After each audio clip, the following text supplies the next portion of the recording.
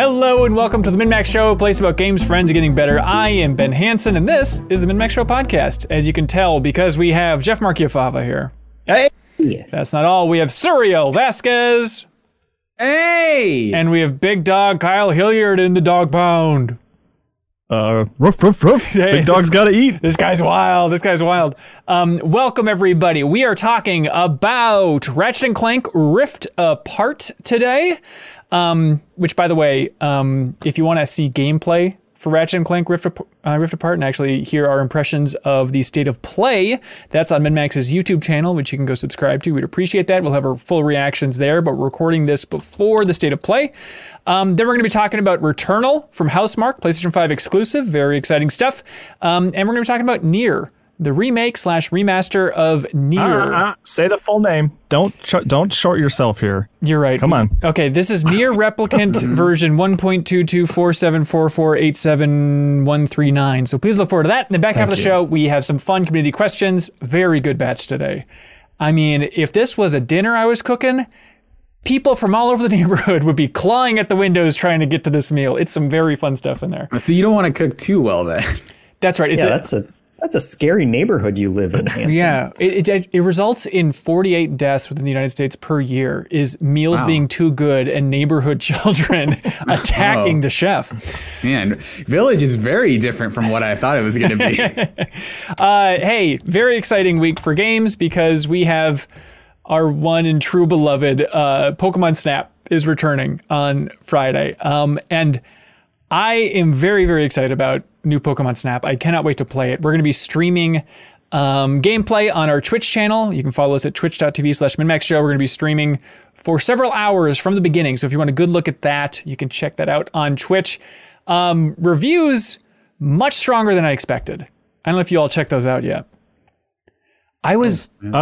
Stronger, huh? I mean, it seemed like, because it was like 8-ish, which is like super solid. Like, I'm excited to play it, but it's about where I thought it might land. There's some 8s and 9s. Like, as much as I exceeded your expectations. It did, yeah. As much as I love that game, based on the trailers, like the new one looks a little bit sterile, looks a little bit dry.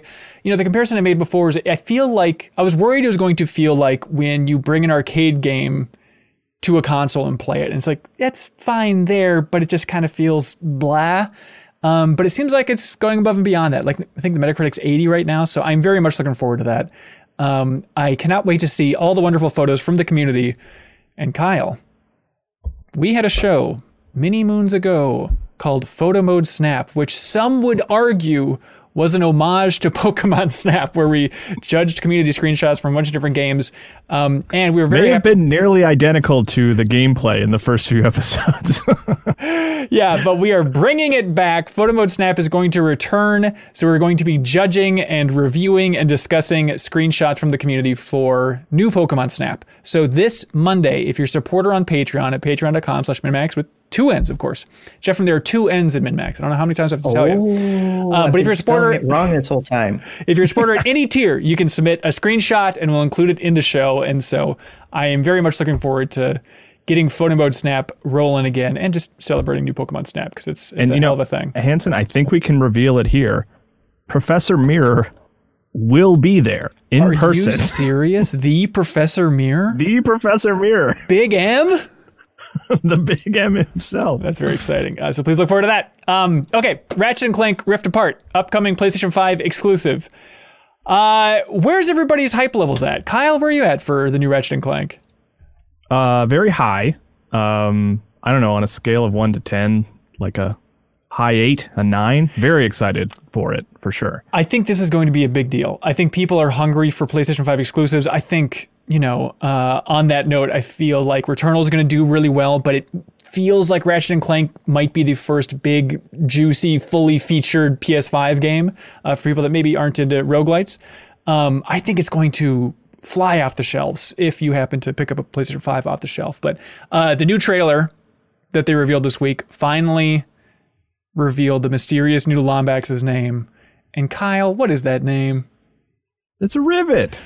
The best. I think it's good. I mentioned it on a podcast earlier that was my guess. I think it was like, I get a load of this at some point, but I was just taking that from kind of funny. Like I think they were judging based on the community that had guessed it early on, but it's the perfect name for a female Ratchet. It's just amazing. Ratchet and Clank Rift Apart. Suriel, where are you at for this thing? I think that'll probably be a game that I'll like more than I'm anticipating it, because like I'm not following it much. I watched the trailer and it didn't really do much for me. But the last Ratchet and Clank game that I played, I think it was the PS3 one, Crack in Time. Yeah. I enjoyed that game. Like I really liked it. I just don't follow the series much, so that hype isn't there for me. But I totally expect that when that game comes out, I'll look back on it pretty fondly. I'm like, oh yeah, that game was actually pretty cool, because I'm not like a big Ratchet and Clank guy. But what I've seen of this game is like, okay, this is gonna be a game that uses the hardware of the PS5, and so like I want it to do that kind of like tech demo-y. Like I want this to be almost like the sequel to Astrobot more so than I want it to be a Ratchet and Clank game. Right, you want this to be the game that you invite your friends over to say, check out the PlayStation 5. Look how cool I am because I found one. Yeah, ignore the fact that it looks really, the console looks kind of ugly, but look at the screen. That's what matters. Just have a blanket over your PlayStation 5 in the corner of the room. Yeah, I'm trying to red ring it. Keeps overheating. Yeah, hopefully it'll, be that juggernaut that we're hoping for. Obviously, like jumping between different dimensions is going to be the big thing with the lasso, and you can like pull the dimensions towards you for the little rips and all that stuff. And then they're big on also implementing the adaptive trigger stuff. So it's like, okay, you have a shotgun, you can shoot the blast, but if you pull it in all the way, it'll have like a bigger blast, that type of thing. So it seems like they're trying to make this the big set piece PS5 debut outside of Returnal. Returnal has some of that magic going for it as well. Do you think this game will have that guide functionality that Demon's Souls had, where it's like, here's some tips and tricks for getting through this level, or like, here's how to find that stuff? Because I don't think I've seen it in a ton of stuff, but then since Demon's Souls, I haven't really kept up with like, okay, does this game feature the guide, like have like the guides feature? Because it feels like no one's talking about that at all. Yeah, that's a good question. I don't even know if I looked for it in Returnal. Like the only time I've really used that was for Sackboy, but it was pretty helpful for finding a couple collectibles. Well, I remember when they revealed that sort of feature and the big thing of it being like, it's going to take you about an hour to finish this level or something like that. Mm-hmm. I was like over the moon for that. And admittedly, like I haven't even looked for it in any game I've played, whether that's a product of like just not ever being in a situation where I need to know how much more time it would take to beat the level or what. But I imagine if any game is going to continually take advantage of those features, it's going to be a first party Sony game. Like it's almost probably they encourage the developers to do that, I would imagine. Yeah. Jeffem, what's your history with Ratchet and Clank? I've never played a Ratchet and Clank game in my entire life. But hang on. You did play Heroes on the Move, which I believe has Ratchet and Clank in it. Okay, so that technically... I may have played one and then completely forgotten that. That was the sound of Fava's brain buffering to like dig deep into that memory to find that the most obscure Ratchet and Clank game is the one that he's played. But that doesn't count. No, it doesn't. But that said, this is, for the reasons you guys have been talking about, kind of the one PS5 game that I guess I'm most anticipating and most has me thinking like, hey, I should get one of those consoles finally, because it is the one that's actually doing exclusive stuff that you can't do on last gen hardware at this point. Yeah, and Returnal looks really nice, and I'm sure the solid state comes into play when like resetting the loop and all that stuff to some extent, but I think this is going to be the one that, it's really going to be the big moment for the PlayStation 5. Kyle, I don't know if this stood out to you too, but like that last trailer and what they've been showing lately, it just kind of is driving home that idea that it's weird how similar the story is to Crash 4. Like the idea of just like really leaning into dimensions, alternate versions of alternate characters, everything like that. Well, I mean, now...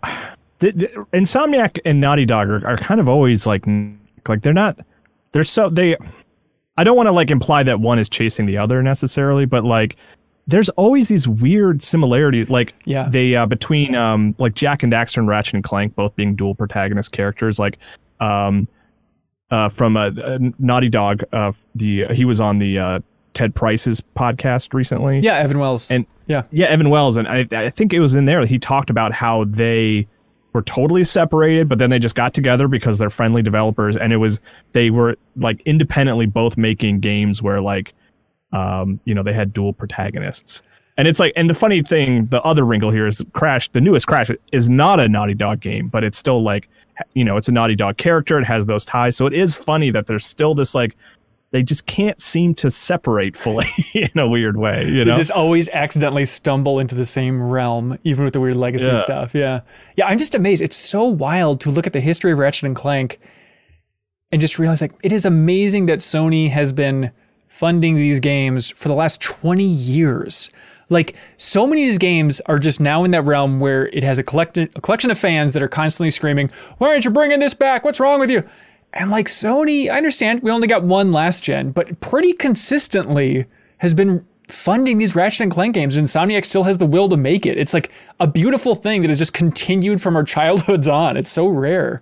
Yeah, it's especially weird considering if you look at Insomniac, like they have other franchises that they could lean into. You would think that they should be like full steam ahead on Spider-Man 2, right? But instead, like they're like it would be like if Naughty Dog made a Jak and Daxter game at this point, right? Like you would think that like just have them do these kind of more mature, grown up like action games that don't feature mascots. But these are their two franchises. Instead of it being The Last of Us and Uncharted, it almost feels like it's going to be Spider-Man and Ratchet and Clank, which is strange. Yeah, I think a big part of that is back in 2008 when Insomniac started a separate studio in North Carolina. And I think they've been doing a bulk of the Ratchet and Clank development out there. So it's like, Naughty Dog tried to split into two teams, but still all under the same roof. And it didn't really work that well. And it seems like Insomniac fully pulled it off by having a fully separate studio. And that has allowed them to keep these Ratchet and Clank games in full development. We learned this week that the music for the new game is by Mark Mothersbaugh from Devo, of course, but also the composer for Thor Ragnarok, the original Crash Bandicoot games, Kyle. There's your full connection. Jak and Daxter. Rugrats, I think, as well, right? Yep, there we go. And a million things. Sincerely, his greatest soundtrack, Boom Blocks on Wii, the Steven Spielberg game. Listen to that soundtrack, everybody. It is freaking wild and freaking amazing. But it made me even more excited about this game just to have that musical talent behind it.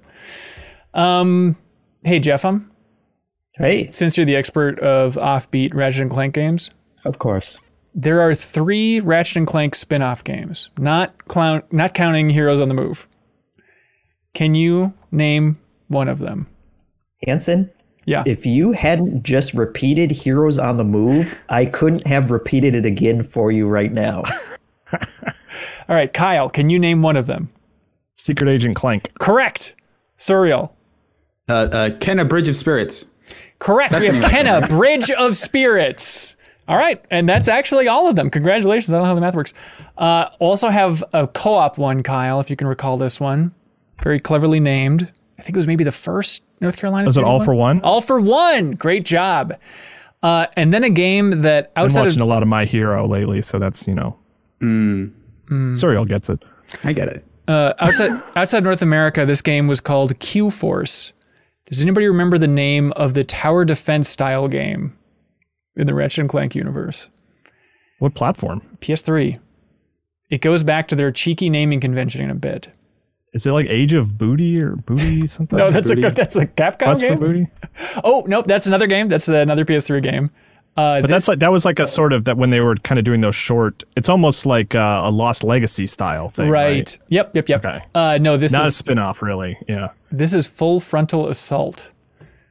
Was the name of that weird game, but yeah, it is crazy to look through the history of Ratchet and Clank. There have been so many games.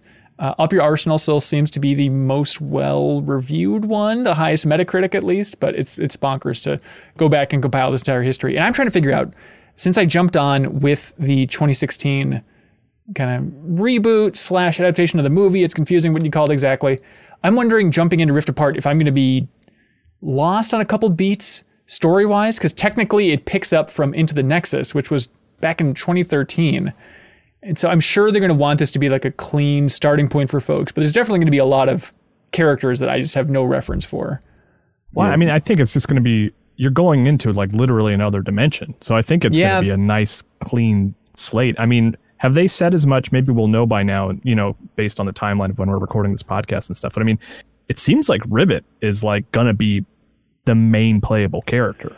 Like, I don't know if they've confirmed that or if it's going to be more split, but it seems like, this is a Raiden Metal Gear Solid 2 situation almost. I bet it's going to be Ratchet trying to get to Rivet and Clank. but it's going to be jumping back between those two. But she's definitely going to be a big part of it and definitely playable. Yeah. And then, Dr. Nefarious is going to be the big bad guy, all that fun stuff. That is Ratchet and Clank Rift Apart. Definitely looking forward to it. Kyle, we need to talk about Returnal. And I don't think you like good vibes in general. So would you mind clapping out?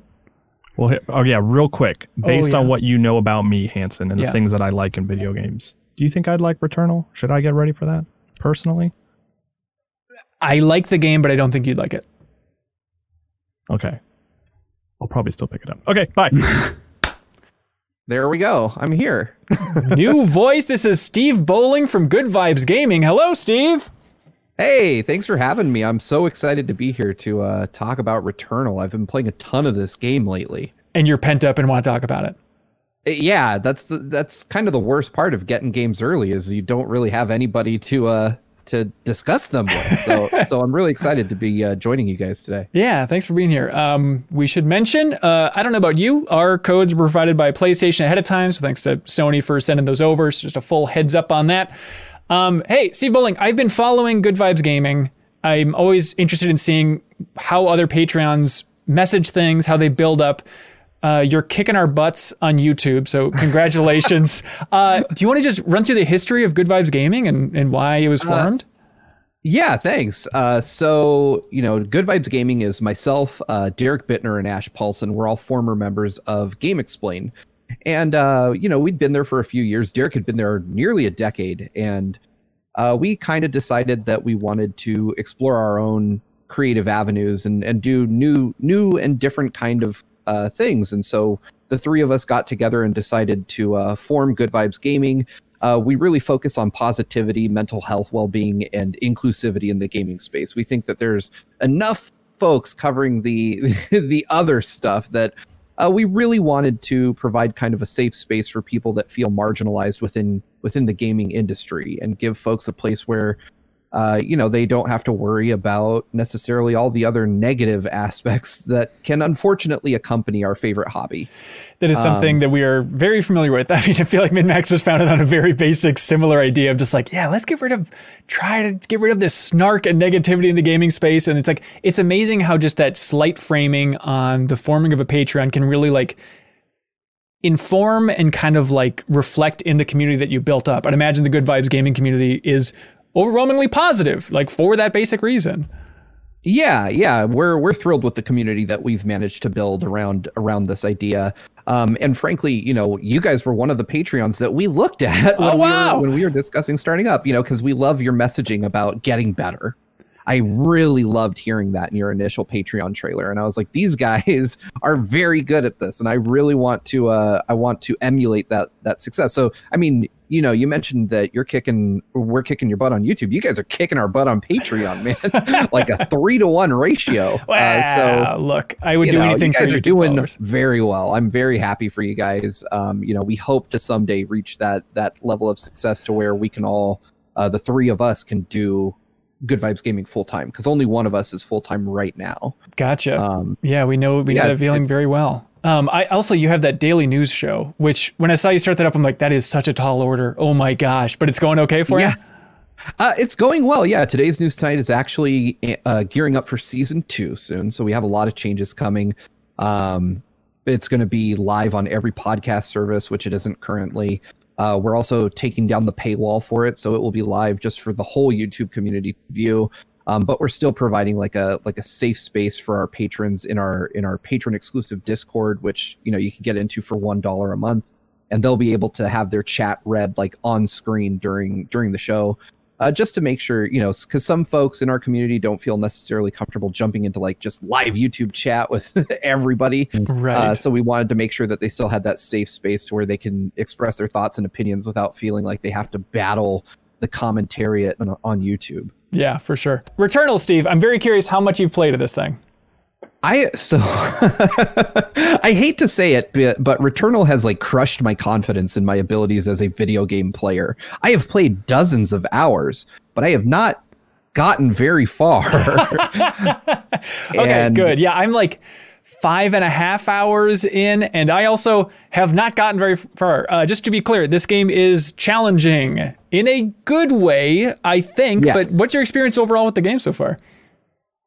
The core gameplay loop is incredible. I love playing as Celine and fighting these kind of weird eldritch horror-ish kind of monsters on this planet. It is satisfying in a way I didn't think a roguelike could be satisfying. I am not a traditional fan of the genre, but Returnal looked really compelling. I liked the idea that, we had a female protagonist, and an older one at that. Yeah. It seemed very interesting to me. So when Sony offered me the opportunity to play this early, thank you, Sony, I jumped at it, and I am really happy I did, because the moment-to-moment gameplay is incredible.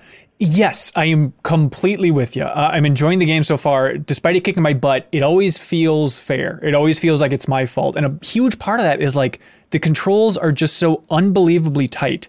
Like, we streamed a little bit the other day on our Twitch channel, and people in the chat were like, why is Celine running at like 60 miles an hour? It's like, yeah, don't worry about that. It's all just for the sake of like that arcade precision that Housemarque is known for. And it results in like such an incredibly tight experience. I mean, even the doors opening are like half a frame before they fully pop. Like everything is as tight and as snappy as you could be. I mean, she's Doom Gal, right? Like that's basically who she's like. I guess so. In terms of move speed. Yeah, I don't know. I guess so. So just for setting the stage here, this is Returnal, PlayStation 5 exclusive from Housemarque, who previously made Super Stardust HD, if you remember that, Dead Nation, Outland, Matterfall, Nex Machina. They are a studio that loves the arcade roots and love bullet hell experiences. They love a big glowing ball slowly coming at you. That is the Housemarque cup of tea. And there's a lot of that in this game, which again, it feels so unique to have like these arcade sensibilities married with like this beautiful sci-fi, experience here on the PlayStation 5. It just feels like the perfect marriage of roguelites and arcade sensibilities. Like, yes, this is something new. This is something fresh. Yeah, so like I think I'm a big fan of Housemarque's, but like it feels weird to say like I'm a low-key like longtime fan, because every time I play one of their games, it's always in these like not in the like, okay, I've bought the new Housemarque game and I'm gonna spend time with it. Like it was always like when I bought my PSP Go, which is the first one that I had, I was like, okay, it's like $5 or whatever, I'll play that, and I played it my entire Thanksgiving break that year, and like I just did everything. And then the same thing with like the one on Vita. It's like, well, it's one of the few Vita games out there right now, so I'll spend a ton of time with it while I'm watching TV. And Nex Machina was definitely the first one. It's like, oh yeah, those games are good. And I downloaded, I got a code back when I was at Game Informer, and I just played a bunch of it. Yeah, and never really finished every level, but like I got through a lot of, like I was perfecting, like trying to do as much possible, like getting S ranks and stuff in that game. And that game I love. So this is like the first, like, you know what? I'm actually really excited for Housemarque games, like, because I think they do a lot of really cool stuff. And I was kind of disappointed by when they said like, oh, we're, arcade is dead. We're kind of done making those types of games. And they made this battle royale game. I forget what the name of it is.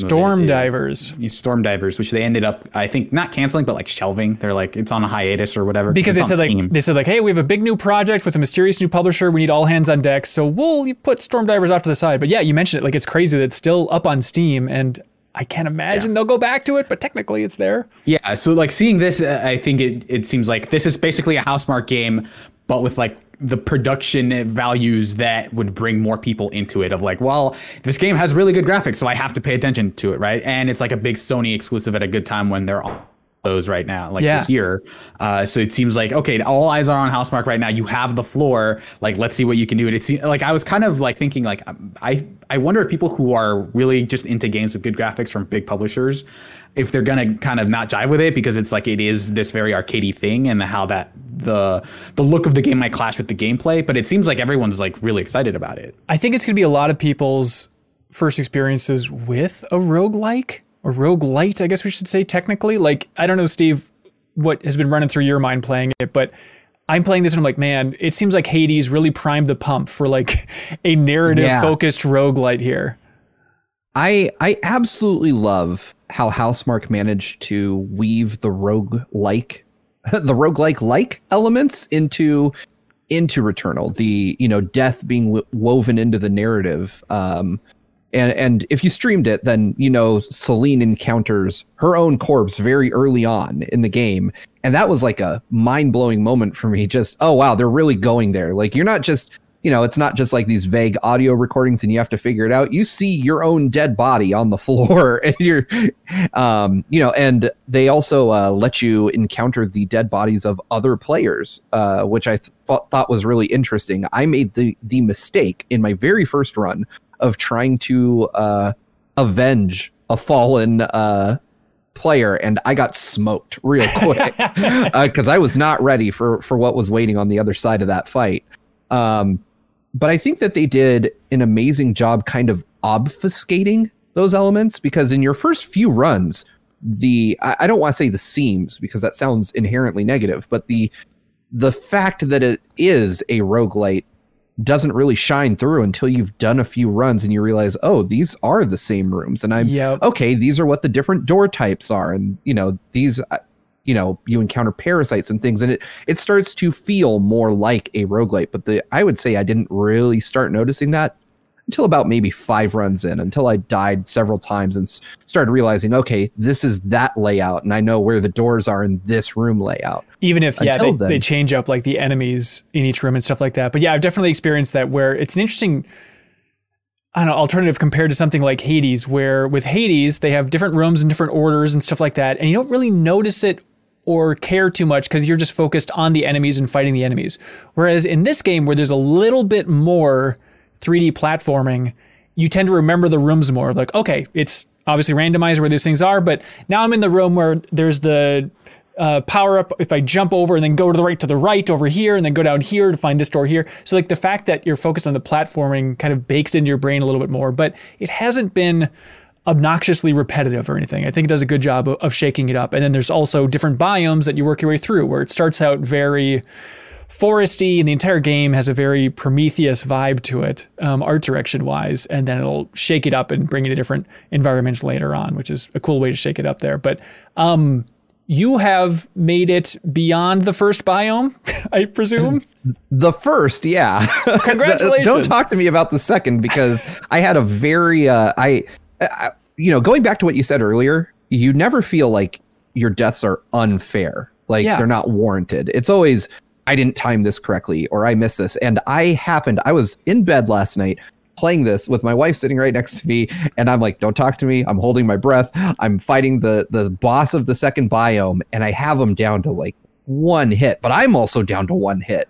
And he the bosses just go crazy with these bullet hell patterns the lower they get on health. And so I'm down to just a few shots and I'm going to win it. And I get nervous and I jump and I dodge right off a cliff. And I killed myself. And I put the controller down and I finally exhaled. I was like, oh no, I'm back in the ruins. I was like, just 1 shot and I would have made some substantial lasting progress. And I was like, I can't believe I choked that hard right at the end. But what do you think? But you want to go again almost immediately after that. So yeah, and the Legend is just like quick jump cuts, bringing it through some, seeing the ship crash again and again, or just her picking herself up out of the ruin of the ship. It's a really cool presentation style. What do you think about the PS5-ness of everything here? It is. So Returnal is an excellent showcase of the PS5's tech. My friend, kind of funny, blessing Adeoye Jr. tweeted out something that I was like, damn, I wish I'd tweeted this, because he tweeted out just a video of his controller and you could hear the rain falling on Celine's suit. And I was like, that is one of those wow moments for me when I played it. The use of, the rumble in the PS5 controller, the haptics, sorry, whatever the brand name is these days. Right. The adaptive triggers work insanely well for the alt fire mechanic. And do you like it that much? I'm a little bit torn on it. So the way it works is you do your normal fire with the gun, and then I think all guns have like an alt fire that cools down over time. And to get that prepared, you hold the trigger down all the way instead of halfway. And that sounds like a pain in the ass, but with the PlayStation 5's adaptive triggers, like it really has a lot of resistance for that second half. So you can turn it off in the options if you want, but it is definitely something that I have to get used to, of just, okay, to shoot my normal gun, hold the trigger, but not with all of my strength. Just, you got to ease up a little bit. I left it on, and I liked it because especially in a bullet hell game, it is easy for me to lose my cool and not execute properly. And it kind of served as a reminder to me, like, hey, stay calm, you'll be fine. Just observe what's happening on the screen and use Celine's dash as needed to get through waves of bullets and just approach the enemies calmly, and you'll probably survive a lot longer. But in the heat of battle, I do still find myself occasionally like accidentally going full throttle on the trigger, and then I'm like, nothing's coming out. I already used my alt fire. Calm down. It doesn't save me from dashing off a cliff, but I think that it's a cool mechanic. I really like what they've done with the PS5's, unique capabilities. Level loading is quick. Yeah. I don't think you could pull off a roguelite with this level of detail to the environments on a system that doesn't have a high-speed SSD like the PS5 or the Series X. Yeah, I'd love to see if they tried to get this game on the PS4, what it would look like. And it's not night and day different experience, but yeah, it definitely feels like, okay, a good first step for like a good first-party game here. And it's just fun to see first parties funding a roguelite. Like, as far as I can tell, it's the first from any of the three, unless I'm forgetting something here. But in terms of like a big effort.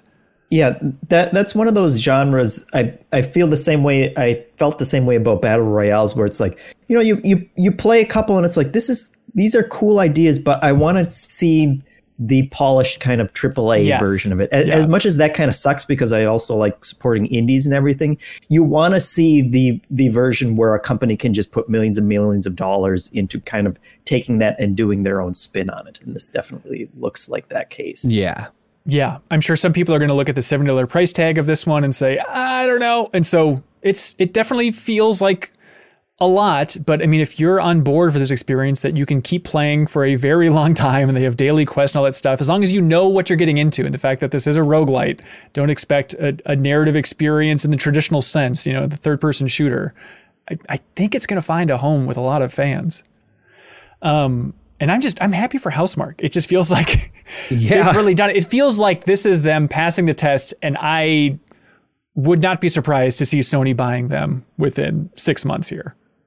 Yeah, it definitely rounds out their portfolio of developers in a way that they have like all these like high prestige, very, very third person action oriented games, but nothing like Returnal from what I'm hearing. Yeah. Yeah. And especially like Serial mentioned, when they put out that post, it sounded like really dire straits for Housemarque to be like, we've been making this style of game for so long and they just don't sell. So we're going to have to change what we're doing. And when they followed that up with a battle royale, when so many battle royales were also coming out at that time, it's like, oh man, what are they doing? And are they going to survive it? It's cool that they were able to do something a little closer to what they're known for and what they're really good at. And hopefully, that brings them success at least. Yeah. Let's see. People in the chat yesterday were asking a lot about different builds, different runs, how wildly different it is. It is not Hades. Just to be clear, this game is no Hades, but I like it. But Steve, I'm curious, like, what you've learned from your hours playing the game about just the variability of the different builds. Do you feel like it's, a completely different experience run to run? I wouldn't say it feels like a completely different experience. I would liken each run of Returnal to almost like playing a Metroid game, but you get different power-ups every time. So the core capabilities are always the same. You always have your dash, you always have, your breakneck speed, and you always have at least a pistol. But you basically choose like different weapons, and the augments I wouldn't say are as wild in Returnal as they are in Hades, as you alluded to. You get parasites, and which is a gross way of doing it, but cool, and it fits the world of Returnal, and they kind of latch on to Celine's body at different points, and they provide different kind of power-ups, but they also have kind of a adverse effect as well, and that can vary, but they're always kind of in the same wheelhouse-ish, like, this one will give you a malfunction, and that malfunction can be wiped out by maybe killing 3 enemies with a melee attack, or opening something, or using a consumable. So it feels like you're still playing the same core game, but you get some mild modifiers attached to each run. Yeah, and I like the with the malfunctions, it always has like an objective in the upper left for how you can clear that malfunction from your system. Like it's very good at kind of that guided roguelite experience about like, okay, this is where you're trying to go. The map is very clean, easy to read. It's very much just Metroid Prime's map, but it's a beautiful map. Why not go for it? And it'll always show you like, okay, your objective is way over here. If you can just make it here without dying, which spoiler, you can't, then you can make a little progress in the main story here. But yeah, so what does the progression look like? You mentioned that it's not a rogue like it's a roguelite or, you know, whatever we want to call those. But what do subsequent runs like? How do they make those easier? Yeah, so you get to keep big equipment from run to run. You get to keep ether, which unlocks other stuff as well, other little perks. But Steve, yeah, you can probably speak better to this. Yeah, so like you mentioned, there's ether, and that's a kind of a currency that you keep holding on to. Right next to the Helios where it crashes, there's actually a obelisk kind of structure where you can turn in ether to get artifacts, and artifacts are kind of just straight buffs that you can get. So you can unlock an artifact for a set number of ether each turn, and it steadily increases. So you know, it starts out at 2, then 3, then 5, and it keeps going up. So you have to keep collecting ether. Fortunately, the daily challenge in the ship grants you 5 ether every time you do it. So you can I don't want to say farm ether because there's a pretty, you know, there's a day-long timer on it. But if you, for whatever reason, decide you need to farm ether, then you can play the game, log out, come back the next day, get some more until you have however many you need. The other thing is that big equipment, like you mentioned, there's a sword that you can get, which enables Celine to have a melee attack. There's an item I haven't found yet in the second biome, which I assume is very useful. If I had to guess, it's like a grappling hook or gun, because there's a lot of grapple points everywhere on all the biomes, and I still haven't got that item yet because the game is insanely hard.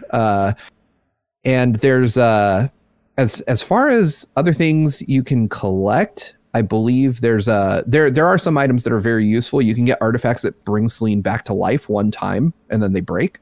You can also activate machines throughout the world at the cost of a significant amount of ether that will also return her to life. So you can get kind of extra lives so that you don't go all the way back when you die. But as far as just progression, it's equipment mainly. Yeah. Serial, are you getting this thing?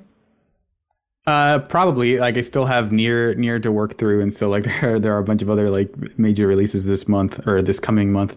But yeah, it's definitely on my list of games I should probably check out sooner rather than later.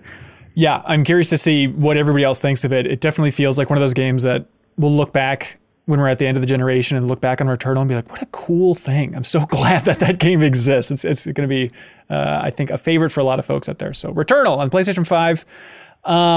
Steve, if you could point people into one direction, content-wise, what would you point them towards over there? Absolutely. Please feel free to join us over on our YouTube channel, Good Vibes Gaming. We don't have a fancy custom URL yet, so if you go to good-vibes-gaming.com, that points to our crazy YouTube username, which is a bunch of letters and numbers that don't make sense. So good-vibes-gaming.com will get you straight to our channel. All our other contact info is up there for you to check out. If you just drop us a sub, we would be more than happy to try our best to entertain you. That's perfect. Hey, Steve, thank you so much for joining us. It was kind of a last-second thing, but I really appreciate it.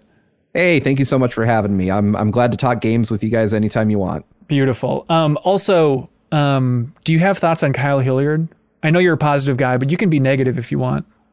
I do not have thoughts. Dang it. I was really hoping I could. He already has a daughter. Yeah, he has a daughter. Just say he has a daughter.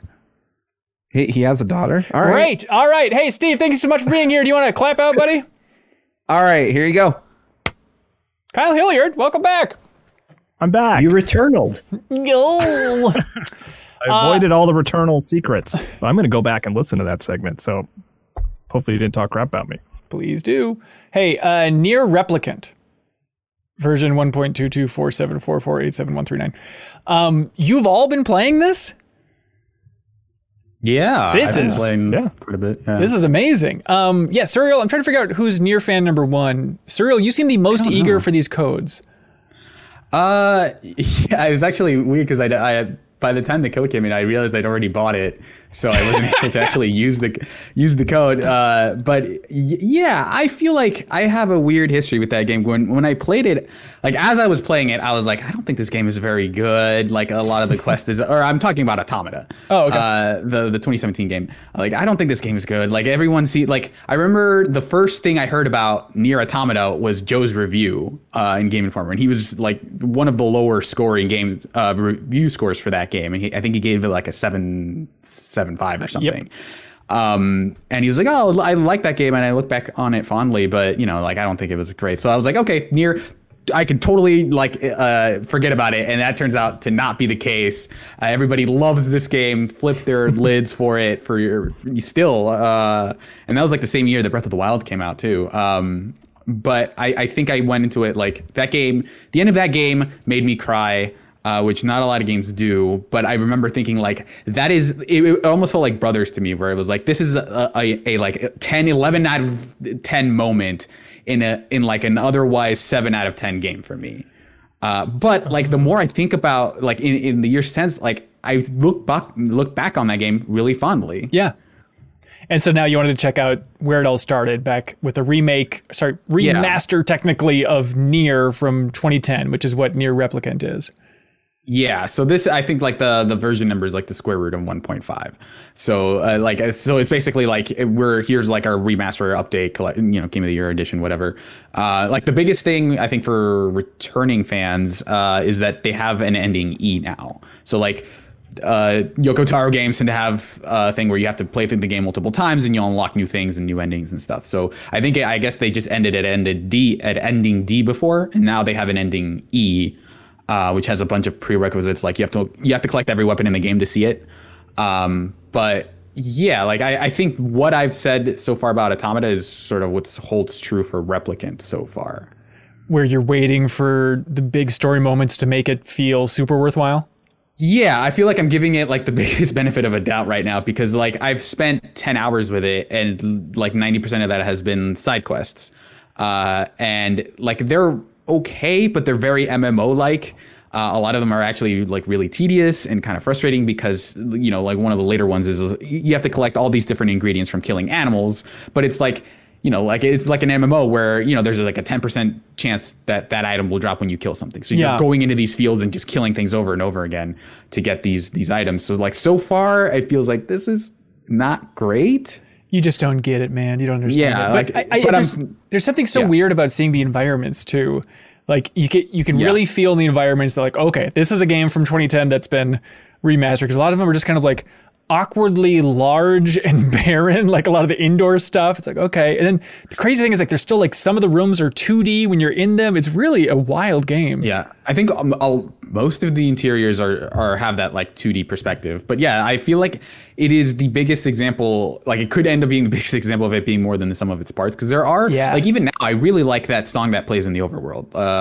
I think it's called Song of the Ancients. But it's like there's like a random chance that there'll be vocals in it, and like I think that like those vocals are really good. And some of the side quests do actually have like really strong moments, but they're all fully voice acted, which I was not expecting. Like so far every line of dialogue has been fully voiced, which is cool. Which is the new thing for the remake here, and it's localized by 8-4, Sarah Bazorski's alum. So like the localization is amazing. But like a lot of it is you very much see it as a game that is doing a lot with a little, where like they're outside of the main story, there aren't really any cutscenes. You just go up to them and they kind of, I don't even know if their mouths move, but you'll hear the dialogue from them. And like the stories they have are like fine so far. There's one storyline that I really like, but a lot of them are just like, oh, I need you to go fetch me this thing, and then you go fetch them and it's like, okay, great. And like part of me is like doing this like 4-dimensional chess thing of like, are they commenting on the idea that this is work? Because that's kind of your role as the character, is that your job is to do jobs for people, and so you're doing a lot of jobs for people. So I wonder if they're just like, we're trying to make it tedious on purpose in a lot of ways, or is it just like not? Is it just this is what we had to do to for these things to be the vehicle for all the voice acting and stuff? Yeah. So, okay, you're chewing on the meals, trying to figure out what's going on. And Jeff, as someone who doesn't play a lot, of RPGs, I'm so fascinated by your take on Nier Replicant. Yeah, and I never played Automata, so I kind of went into it completely clean. I understand that Automata is supposed to be amazing for some reason. This prequel, I was assuming they were bringing back because it also had some kind of genius to it. But I'm still within that first 10-hour window that I hear is like the part that you have to get over to get good. But the gameplay so far has been better than I guess I expected, especially from kind of a JRPG, which is not to say that there haven't been good action JRPGs before. But it's been an interesting mix of like weird bullet hell shoot 'em up and like projectile attacks, and then the fairly standard melee. I'm still waiting for that to get more interesting, and it seems like the word book, like editing words and stuff, may make that more interesting. But I haven't gotten anything that's super exciting besides like this is a 2% attack bonus if I equip that word and whatnot. And so so far it has just been a lot of fetch quests, which I was okay with at first, and then like I got sent on one that was like, go to the area. It's this whole other area to talk to this person. And I went there, I got lost. There was a ladder I didn't see that I had to look up in a walkthrough. When I finally got there, I talked to the person I was supposed to, which he was hidden in a building. And then my book was like, oh, I guess this was a load of crap and there's nothing here. You should go back and talk to Paloma again. It's like, oh, Jesus. This main quest was a fetch quest, and I didn't even fetch anything while doing it. It is weird how episodes of the podcast line up where it's like, this is really the bullet hell episode. Because like there's so many of kind of the neon blasts that are very, emblematic of Nier. And it's like, oh, it feels like Returnal in a way. Mm-hmm. It's all the same.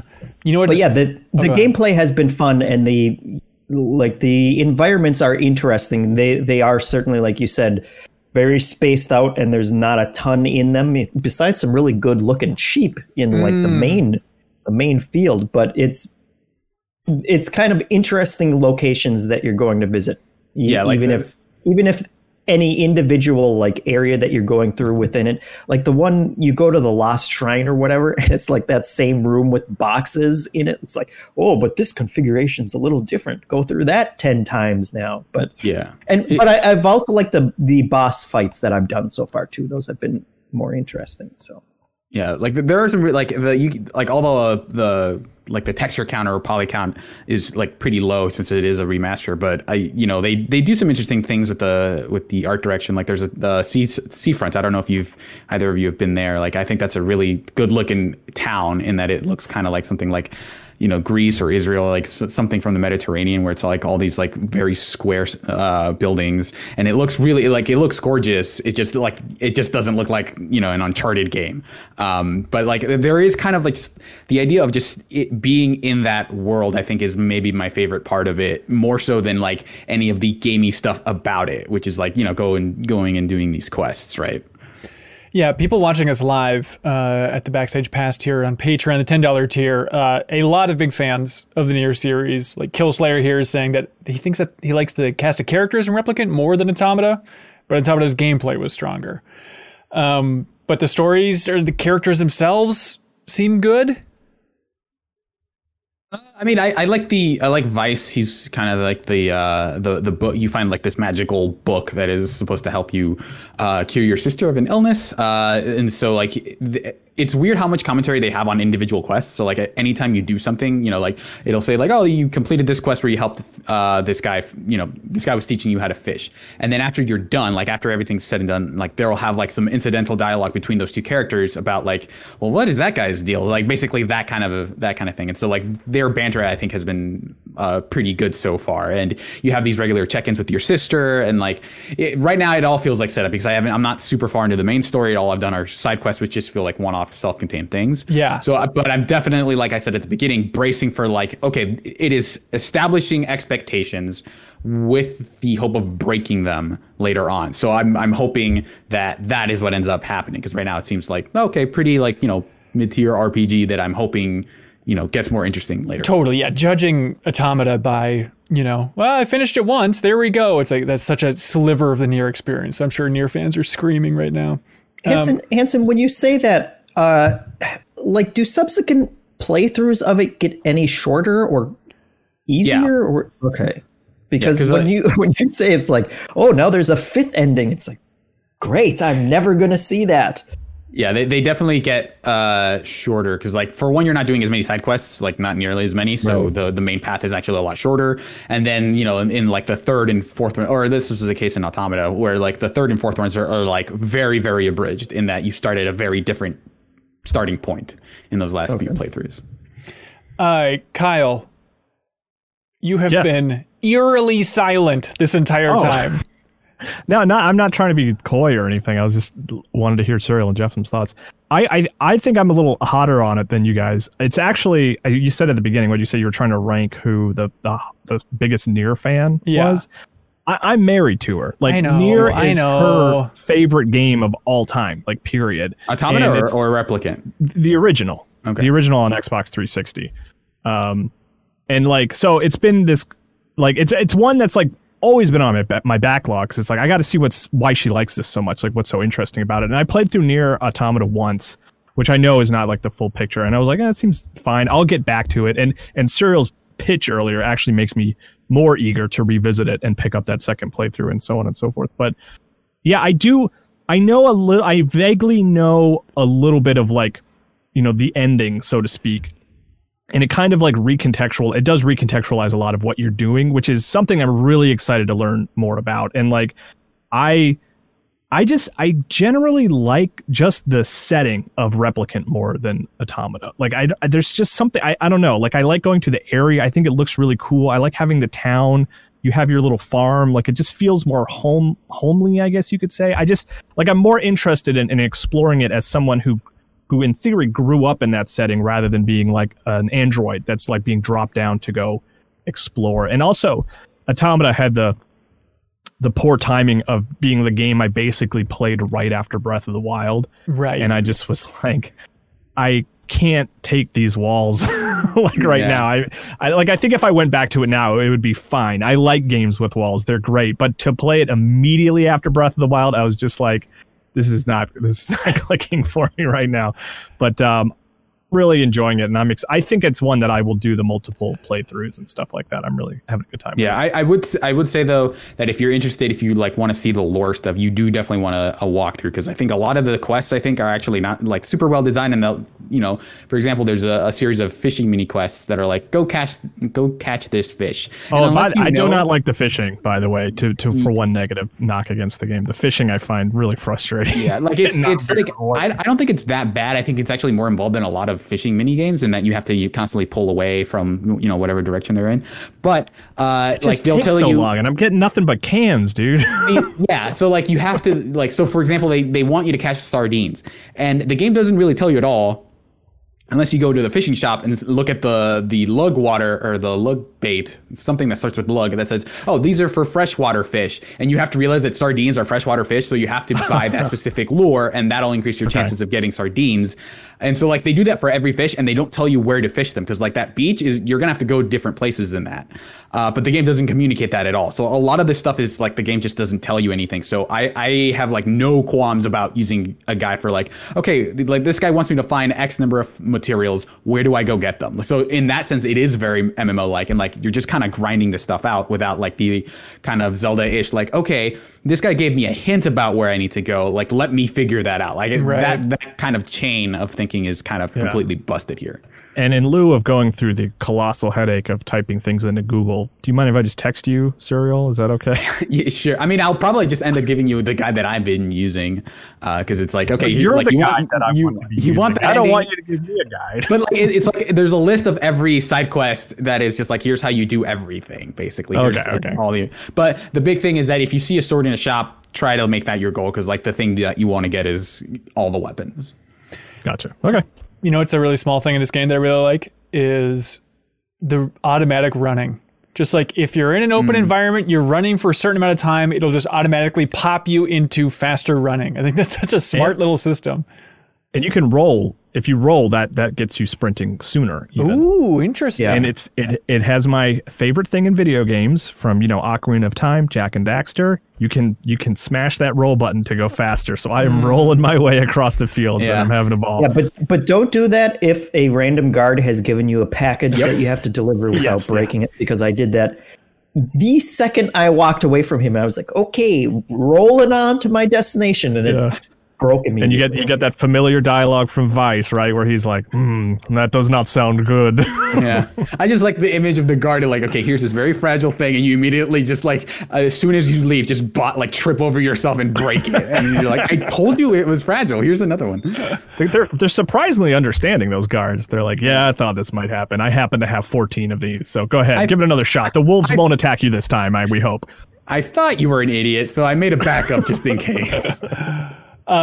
People might know this, but I'm still so fascinated by the legacy of Nier and Yoko Taro, the creator, and it's so weird. So this Nier game, the original, the remake that we're talking about here, remaster, is based on for a game known for all of its endings, Jeffem. Did you know this weird backstory that this Nier is a continuation of the 5th possible ending in Drakengard for the PS2? It's absurd. It's the most Drakengard insane. 3, right? Is it Drakengard 3? I think it's the first one. Okay. Well, it's that thing that I love, that it was like one. I think I pitched it even as a top 10 list at Game Informer one time, where it's like spin-offs that end up becoming more popular than the thing they spun off from. Like Dynasty Warriors is an example. Persona has now like totally upended Shin Megami. And I feel like Nier, everyone knows Nier before they know Drakengard now. It's such a weird thing that happens. Yeah, for sure. It's a wild story. It's just like, for a game that has so many endings, now they can just build up a new series based on, of course, the E ending from Automata. That's the basis for a new series. And these diehard fans are going to find it. From what I understand, I don't think it's even like the ending E super commutative ending. It's like, I almost want to say it's like if there was a Silent Hill sequel based on like the Alien ending from Silent Hill 2 or something. Right. It's like, we are basing our entire next several years of our lives off the fact that aliens at some point arrive in Silent Hill. Well, I want the dog ending if we're going to pick one. Yeah, that's true. Right? Yeah. Honestly, would there be a better selling Silent Hill sequel option than if they went with the Sheba ending? And just that was the basis, was a Sheba is controlling it. Can you imagine all those weirdos on Twitter freaking out endlessly about that? It would have done better than the twin stick Vita game. Remember that one? Book of Memories? You gotta leave it alone. I mean, if they did any Silent Hill game at this point, it would sell super well. Yeah, you're right. It would still melt Twitter. But that is Nier Replicant, everybody, out on, God, is it just last gen? It is PS4 and Xbox One and PC, although I've heard some not so good things about the PC. Yeah, it seems like it's another okay port. I think it's sitting at like very positive on Steam for with a game with such a passionate fan base. It's like, that seems a little bit lower than maybe it should be. But yeah, I've only had like one issue with the Xbox One where like a woman needed mutton. I brought her mutton and she just still needs mutton, but I can't give her any more mutton. Yeah, so she'll just always have that icon over her head. But I have that same glitch on PS4 or PS5, whatever. I've run into a glitch where the cinematic bars are see-through, and it's really annoying. It's such a weird thing. I know, but they should just let me turn it off. It is such a distracting, like, why? So just to explain this, so it's like the cutscenes are letterboxed, except the letterbox is slightly see-through. It looks like if you have a newer iPhone with like the multiple lenses, the camera, how they have like the top and bottom kind of slightly opaque. That's what they go for. But I guess it helps for like reading subtitles, but it is so distracting all the time. Yeah. But anyways, that's Nier Replicant, everybody. Check it out if you're interested. Hey, Kyle. Because you got the clap fever. Do you want to make room for some new talent clapping, here? buddy. You saying I have the clap? Is that what's going on? That's right, sir. Okay, here we go. I'm going to clap again. Goodbye. Leo Vader. Vader. Welcome, Hi. Leo. How's it going, man? So great. Thanks for having me. What's your week been like? I've been busy. Did another Fuser stream. Like on the official Fuser Twitch account, right? Yeah. Leo, again, every episode is just Ass Kiss Rodeo, and I apologize ahead of time, but the idea of a company reaching out and saying, hey, do you want to stream like your DJ mixes on our official Twitch channel and also kind of dance along to them for hours. The idea of like dancing for thousands of people on Twitch, I think would give a heart attack to so many people, and you embrace it so hard. And it's really, it's a work of art out there, man. Thank you. To be fair, I reached out to them. There was like a request form. And to also be fair, it is not thousands of people. Yeah, but still, it feels like it. But it's, time. I've certainly never danced in front of that many people before. No. There we go. Perfect. Let's see. Jeff, do you know how this whole thing operates? It operates on Leo's dancing. That's right, which you can find at patreon.com/minmax with 2 N's, everybody. Thanks for the support. That is what keeps us rolling here. Huge thanks to our biggest supporters like The Initiative, the tabletop game from Unexpected Games. The Initiative is a cooperative board game of clever strategy, code breaking, and visual storytelling. The story is told through a 42-page comic book. A page is read before each mission to set the stage and show the consequences of your actions. The Initiative has gameplay that is a unique blend of strategy and puzzle solving. And it's from legendary game designer Corey Koneska from Battlestar Galactica, the board game. One of your favorites, right, Jeff? True. Mansions of Madness, Star Wars Rebellion, Star Wars Outer Rim. The Initiative, everybody. It is quite good. Jeff, and we haven't really talked about it yet. I don't think you've been on the podcast during this plug segment, but I've been playing it. I had 2 long weekend sessions with this game. We're like halfway through the story. Genuinely one of my favorite tabletop games in a very, very long time. It is very fun. Have you looked into it at all? A little bit, yeah. I saw a couple other reviews, and it certainly looks intriguing. Yeah, it's like if you like aspects of Betrayal, especially stuff like Betrayal Legacy, just having this ongoing story combined with something like an escape room, like it's a perfect blend. And there's just enough story to keep you going along and a little bit of role playing if you want to with the characters. But yeah, it's very fun. So The Initiative is the name of that tabletop game from Unexpected Games. Thanks for the support. Wait a minute. Surreal? Yeah. What's that sound? Oh, I think someone's going along. No, Surreal, that's Rainmaker with Rainmaker.gg. This week, MinMax is once again supported by our friends at Rainmaker.gg. Rainmaker is the all-in-one platform for streamers, developers, and publishers. If you're a streamer, Rainmaker gives you insight on your channel's performance and a full suite of streaming tools, including overlays, tipping services, chatbots, alerts, and more. Plus, you can get access to game keys from the world's best AAA and indie publishers. This week, check out game key campaigns like Turnip Boy Commits Tax Evasion from Snoozy Kazoo and Graffiti Games. For devs and publishers, Rainmaker provides powerful tools that help you analyze game performance and discover creators on the world's biggest streaming platforms. And when it's time to get your name out there, Rainmaker's campaigns feature makes it simple to put keys into the hands of thousands of content creators around the globe. So you can head to rainmaker.gg/minmax or hit the link in the episode's description to get started. That's rainmaker.gg/minmax. Thanks to Rainmaker. Also, thanks to our fine friends indeed, over at I Am 8-Bit. Every week, because they're so generous, they give away a wonderful gift to the MinMax community. We take all of the questions and comments submitted at patreon.com/minmax with 2 N's, which you can leave a comment or question if you support us at any tier. We go through all those. We find our absolute #1 favorite question of the week, and then I Am 8-Bit will ship them out something very nice. And this week, of course, it is the Battletoads double vinyl soundtrack. So thank you to I Am 8-Bit. And they also want everybody to know that you can go to their wonderful online store and get the Disco Elysium Final Cut Collector's Edition. It is a PlayStation 5 version, comes with a fabric map, art book, statue, hand-painted Mind Totem vinyl sculpture, 190 plus page hardbound art book featuring oodles of previously unreleased art and stories. That fabric map is illustrated and it shows off the town. It is a physical edition of Disco Elysium with a reversible cover over there at the I Am 8-Bit wonderful online store, which if you go there, you can get anything for under $100 and get 10% off of that by using the promo code April Fools. April Fools, all one word, will get you 10% off anything in I Am 8-Bit's wonderful online store. Should we get to these wonderful questions? Yeah. All right. Very good questions this week, everybody. If you submitted a question, I love you and I need you in my life because these are unbelievable. Come on over. So come on over. John Lee writes in. He says, salutations. Come on. What's better than that? He says, Great start. what's the first thing in gaming that you can remember blowing your mind? I think for me, it was when my cousin showed me the top secret area in Super Mario World, free Yoshi power-ups and lives. Life-changing. Good one, John. I was just thinking last night about the first time I played Oblivion on Xbox 360, creating a character in that.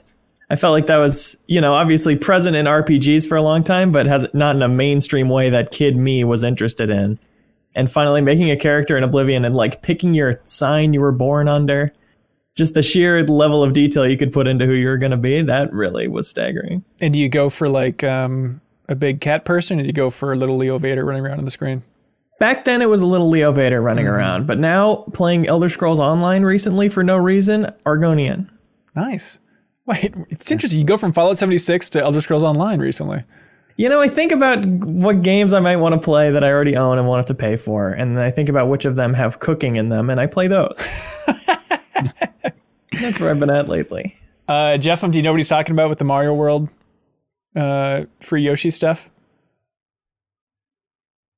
Yeah, I do. That one didn't blow my mind though. Oh, Never had my mind. I think mine. I remember Donkey Kong Country came out and had amazing graphics because they did like the rotoscoping, like fake 3D thing. And I remember that one specifically because my cousins came over and and one of them had to borrow the glasses of his brother to like do like the Google eyes, like look at how amazing these graphics are. The first time he saw Donkey Kong. Wait, because Was that a bit? Was he like, hold on, I need to borrow your glasses so I can... No, for some reason, I don't know if they had similar prescriptions or something, but his brother was like, oh my God, this is amazing. He's like, give me your glasses. So the family can only afford. He literally had to borrow his brother's glasses so that he could see how good the graphics were. Yeah. Wow. Yeah, that visual is rooted in reality. That is. And now the weird irony of the whole situation is if you see Donkey Kong Country running on an HD TV, you actually take your glasses off and smudge them and be like, I need to clean it. What is happening? So you don't have to look at it. Yeah. But the other one that stuck out for me was the first time I played Grand Theft Auto 3, even though that was much later in time. But that was I think I've mentioned it before, but the first time I saw like little tiny thumbnails of that in EGM, it was like, oh my God, this is like the fantasy game, like the dream game I've been waiting for. And it's very rudimentary now, but back then, like it was like, oh my God, they pulled it off. I'm in a 3D city. Yeah. I mean, that is huge. You're right. That's a colossal one. I think for me, a couple things with the original PlayStation. First of all, realizing that some games, PlayStation games, you could put in a CD player and it would play the soundtrack to that game. Like Twisted Metal 1, I remember did that and I was like, what are you talking about? That is the craziest freaking thing I've ever heard in my life. And the other one is the secret little lesson in game development, I guess, with that idea that with some games you could open it up and take it out of the PlayStation and still continue playing it. Like that freaked me out. It's always fun to see like what fell apart in the game and when it stopped working. And it's like, oh, the lesson is just like, that is everything it's able to store in RAM at that moment. You can keep coasting on. It's such a weird, funky idea to be like, look, the game's here, but it's also on the screen. Wow. Me and my friend tried to play Miami Vice on PSP co-op by doing that, by playing it and popping up the UMD because it would keep running. We were like, maybe we can do it with this one UMD. That's absurd. Did it work? No. But you're just that hot and heavy about playing Miami Vice? We didn't understand RAM at the time. We were like, oh, it's just like telling the PSP you own it, and then it's all a lie. Right. But Miami Vice?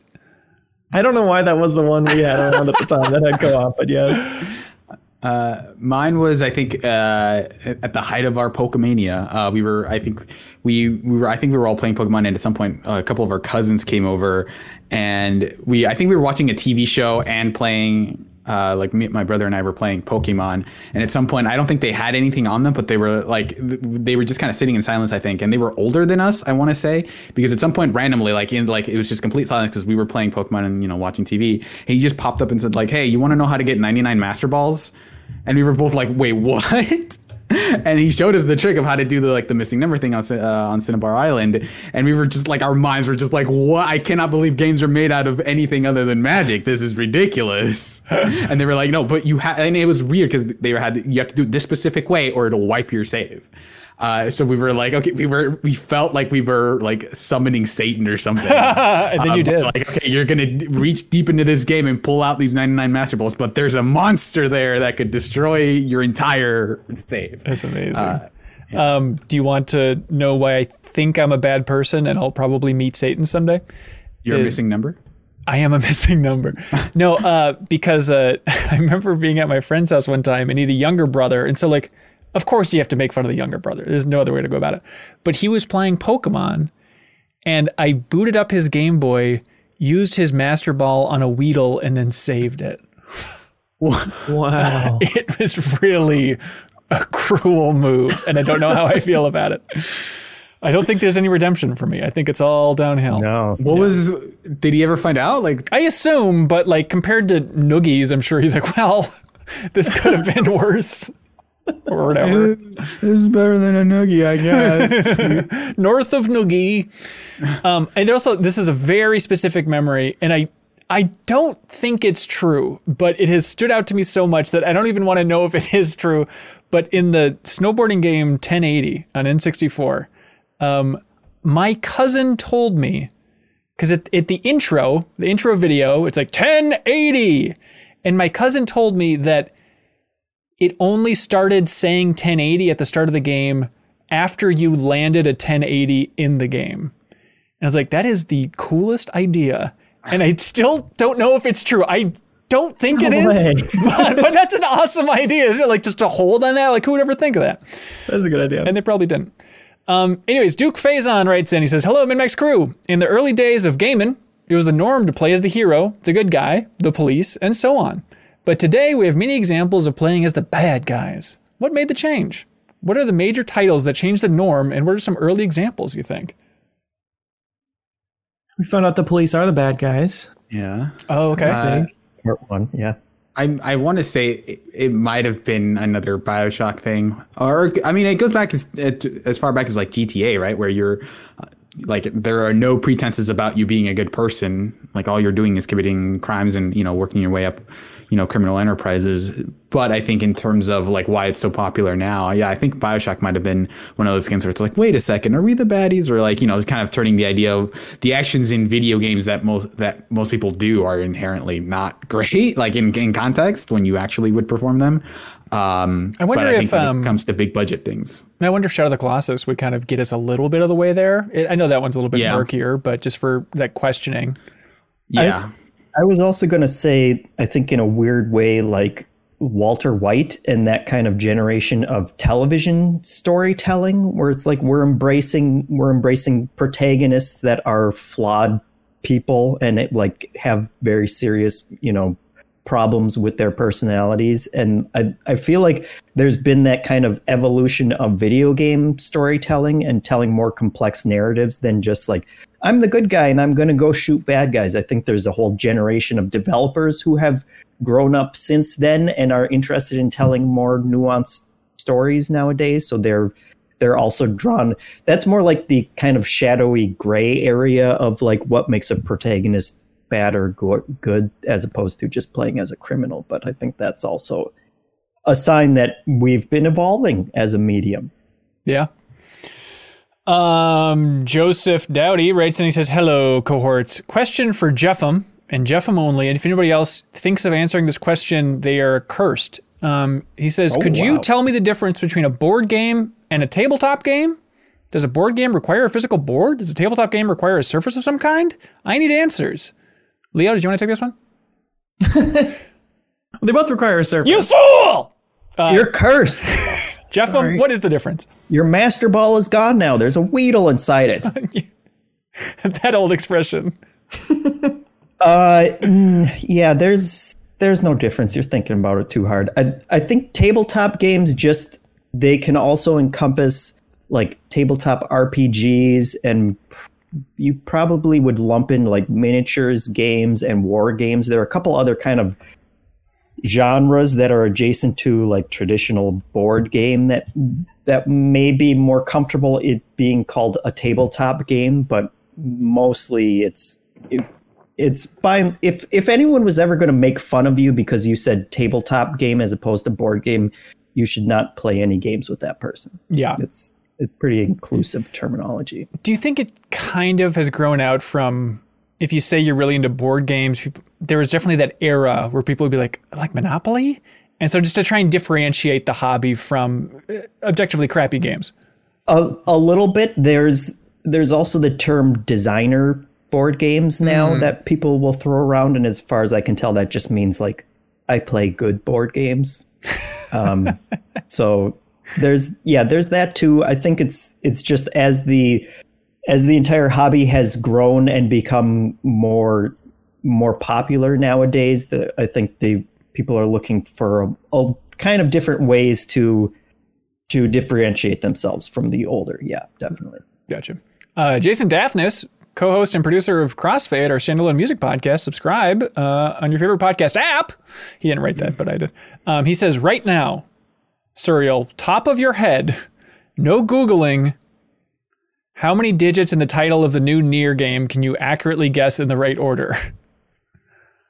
1.227. Oh. 1.224? Yes. 1.2247? Yes. I think that's about as far. That is so much better than I thought. Jeffem, can you guess the next number? 1.224713. No, I'm sorry. It's 4 after that. That's embarrassing. Leo, can you believe these schmucks? Well, to be fair, it is kind of a spoiler for the ending, so it's better you don't know. Oh, interesting. Sean Mason writes in. He says, recently, I was playing a Jeopardy game with my 7th grade students, and I couldn't believe how many of them were sore losers. It was like they had never experienced losing a game in their life.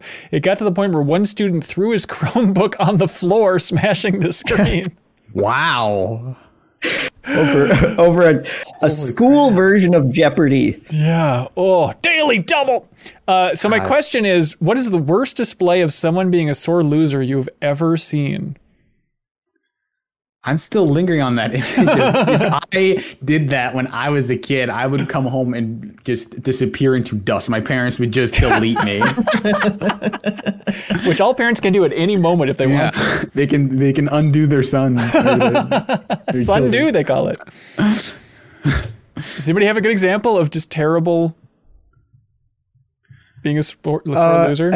I can't remember what the name of the game was, but there's this one blowhard who lost it, and then he spent like 4 months insisting that the game was rigged against him and that it shouldn't have counted to begin with, and then they overthrew the U.S. Capitol. Hey. This guy's really something else. But no, talking about Fortnite. Yeah, back to go along with the original question, I have noticed that with my nieces and nephew, like because I buy them like, appropriate weight board games for them and we do like game nights with the kids and stuff, and it's really interesting that like you have to teach kids how to lose right. Yeah. And that's like a whole lesson, and I don't know how you actually do it yet, because that's something that I'm also interested in now that, I have a little baby who's too young so far, but it's like where did my brother go wrong? Because I think he's a good parent overall, but clearly like his kids have not learned that. And one of them just doesn't want to play board games at all anymore because she lost a couple times and now she really hates it. His son like will just openly weep and get like super upset. I don't know if it's your brother blowing it. I think just all kids are that petty and hollow and sensitive. I think it takes a lot to get over that. I think it does, but I don't know what the steps are that we all went through, like playing video games and stuff where it's like none of us care if we lose a game, right? I have gotten really pissy a couple times. Okay. I don't I think I can win. I'm definitely not as good of a sport as I want to be. I think gaming definitely brings that out of people. I notice it in my friends, not just myself. And I think that's something similar with sports or whatever. It's just the competitive aspect. there's somebody in my life close to me who's plays board games, and their adult family members will be crying because they're losing. I don't know if adults... I feel like I used to like to say I wasn't a competitive person, and then I kind of had to go, you know what? It does bother me when I lose. And that's something I have to be very conscious about growing past. And it's like slow going, unlearning that stuff. Yeah, I consider myself pretty chill. I think we all agree I'm pretty cool. But then there's just moments where it's like I suddenly get really crappy and competitive. Like I remember one time, it's not competitive. Here's what it was. Is one time I was playing Samurai Gun with best friend Ronnie, and he beat me like 20 matches in a row. Like I had 0. And I consider myself pretty good at the game. Like I played a lot of that game going into that night, and I was livid. And like I literally just, without saying a word, just went and uninstalled the game and have refused to play ever since then. It's this big thorn in his side about how pissy I was that night. But I'm like, it's not even being competitive at that point. It's just like, I am so embarrassed that this happened to me. I want to bury all existence of it. Right. I think part of it is that like divorcing yourself and your like having that reflect on what you think of your own skills or, you know, your own intelligence, I think is where people kind of fall into that problem of like, well, I lost this game badly, therefore I must be stupid, or, you know, this person is better than me, as opposed to just, it was just a dumb game and I did my best and who cares if I won or lost. Totally. Yeah. Like playing chess, it's like, if you lose in chess, I see that as like, I just objectively have a lower IQ than you do. I has a lower IQ than you do. I'm more dumbness than you. No, I think it helps to have things that you invest in that kind of funnel that competitive spirit. So I think it helps that it kind of helps that I play Dota a lot, because that's where I'm like, okay, this person has destroyed me in lane, and that's the thing that I get really pissy about. But you know, when it comes to stuff like playing Jackbox or playing like board games, I'm just like, well, like Dota, I've decided to invest in Dota. I don't care what happens in this game. So it's like, and I do that actively as a way to prevent myself from like not getting like more upset at the game. I'm just like, this is not the thing I've decided to spend this much time on. Like these people are probably better at it than me. I don't care. So it helps to have like places where, okay, I need to invest it. I have decided to invest a lot of time in this, so it matters whether I win or lose, versus, you know, stuff where it's just like, I'm, you know, whatever. I'm playing Uno with my friends. There are no stakes here. I don't care. Yes, absolutely. Yeah, it comes, I love this topic of conversation. If we can get fully deep into it. Please. Playing Siege is where I would get the most angry. That's my competitive go-to. And something I talked about it in therapy once, talking about like, God, I get so mad playing games, and it's so embarrassing when I'm like raging out on the mic with my friends or whatever. And we talked about like, is there somebody who's a good role model for me in that way? And I was like, absolutely. There's one person in my party who is just unflappable, just like rolls with every, and it's been so nice to like, just what would he do? I have that as like a target of how I want to be behaving. Because the goal, of course, is to have fun with friends. And it's easy to lose sight of that in the heat of the moment. And what does he do? He just laughs off everything. Like just getting spawn peeked or whatever, it's just not a big deal. He just doesn't be a baby about it. But it's really incredible. But he's also good, because it's easy to laugh stuff off when it's like, I don't really understand what's going on here. It's a silly game. He's not the best. Okay. You're supposed to be like, no, and he's the best out of all of us. So that's why we should try to strive to be like him. Well, he's the best in a lot of ways, and the more important ways, honestly. That's true. Rock Party writes in and says, hey, Hanson and the CLCs, I've been thinking a lot about the gaming industry and trying to come up with labels. Always a good effort. And so far, I think I've come up with a few. Like Dan Reichert would be considered a gaming personality. I think Hanson is a gaming journalist with his hosting and interviews. Jason Schreier is a gaming reporter. And then people who make money playing a game or a few games would be pro gamers. Any thoughts on this, or are there better labels, or what do you think of labels in the game industry like this? We're all influencers. Yeah. At the all we end do of the is deal in we're all content influencers at the end of the day, you know. Pulling strings.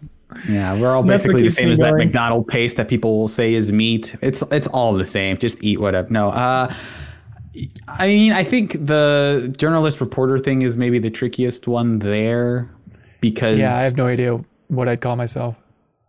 Yeah, because I think I would call Schreier a journalist in almost the truest sense of the word, if there are gaming journalists. But this isn't to say like reporter is somehow a lesser label. Right. It's just weird. Yeah, the stratifying that thing. I think there is a difference between someone like us who just like does podcasts and has some amount of like, let's talk about this, let's take the industry seriously and discuss topics that come up, and someone who is doing that legwork, who is contacting sources, right? Like I don't have sources for most of the things that I do. So sources make you a journalist?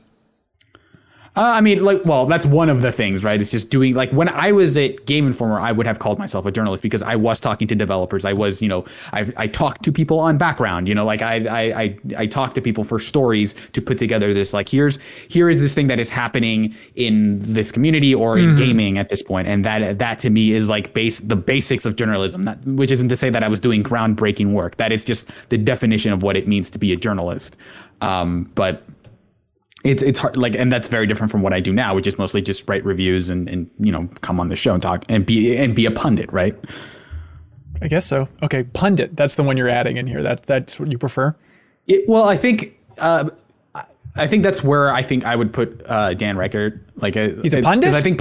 Because I think he does do research, right? Like I think personalities, I would imagine, is being more like people who host stuff, I guess. Like who are like, I'm hosting this stream and like moderating panels and stuff. That's sort of where I would do it. But saying Dan does research, like, I don't know if you listen to his. I liked your instinctual frown. He does the research of like playing the games, right?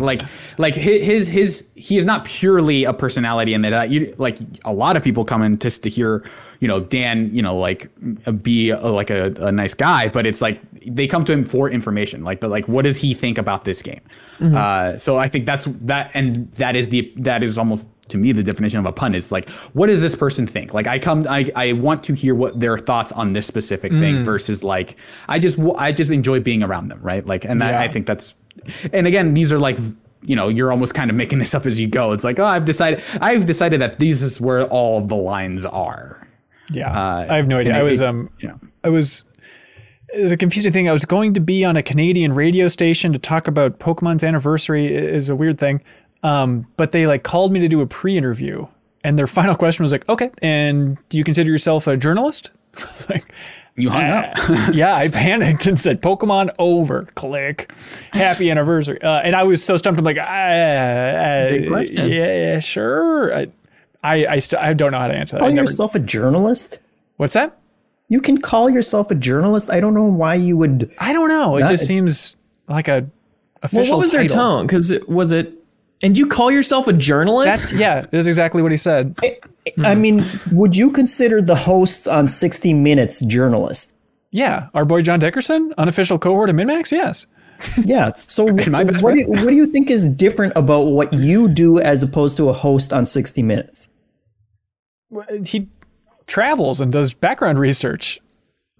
You don't do that? You did that for several years when you were doing cover stories. Yeah. I don't know. Background research on them, and then you talk to them. I don't think I took a journalism class in college. Maybe that's why I'm weird about it. Maybe I took one. I don't even remember. You can't be a journalist and not remember. It is not journalist should not have to be like an aspirational title in the way that like art does not have to be good to be art. Like you can be a journalist and not have to think of yourself like, well, am I Jason Schreier? Am I Patrick Clubber? Like only those people can be journalists. Like, no, there's like a wide range from everything from the way Vice does journalism versus the way ABC does journalism. Like that is all on a spectrum. It's not like a prestige. Being a journalist is not like inherently a prestigious thing. It is just something that defines the work that you do. Yeah, I guess so. Joe Halaska writes in with a question only for gaming journalists. He says, last week, a federal trial court denied a motion to dismiss a lawsuit which appears to be a class action against Apple concerning perpetual access to digital content. Apple tried to argue that no reasonable consumer would expect digital content to be available forever, and the court shot that argument down and is allowing the case to proceed on a trial track.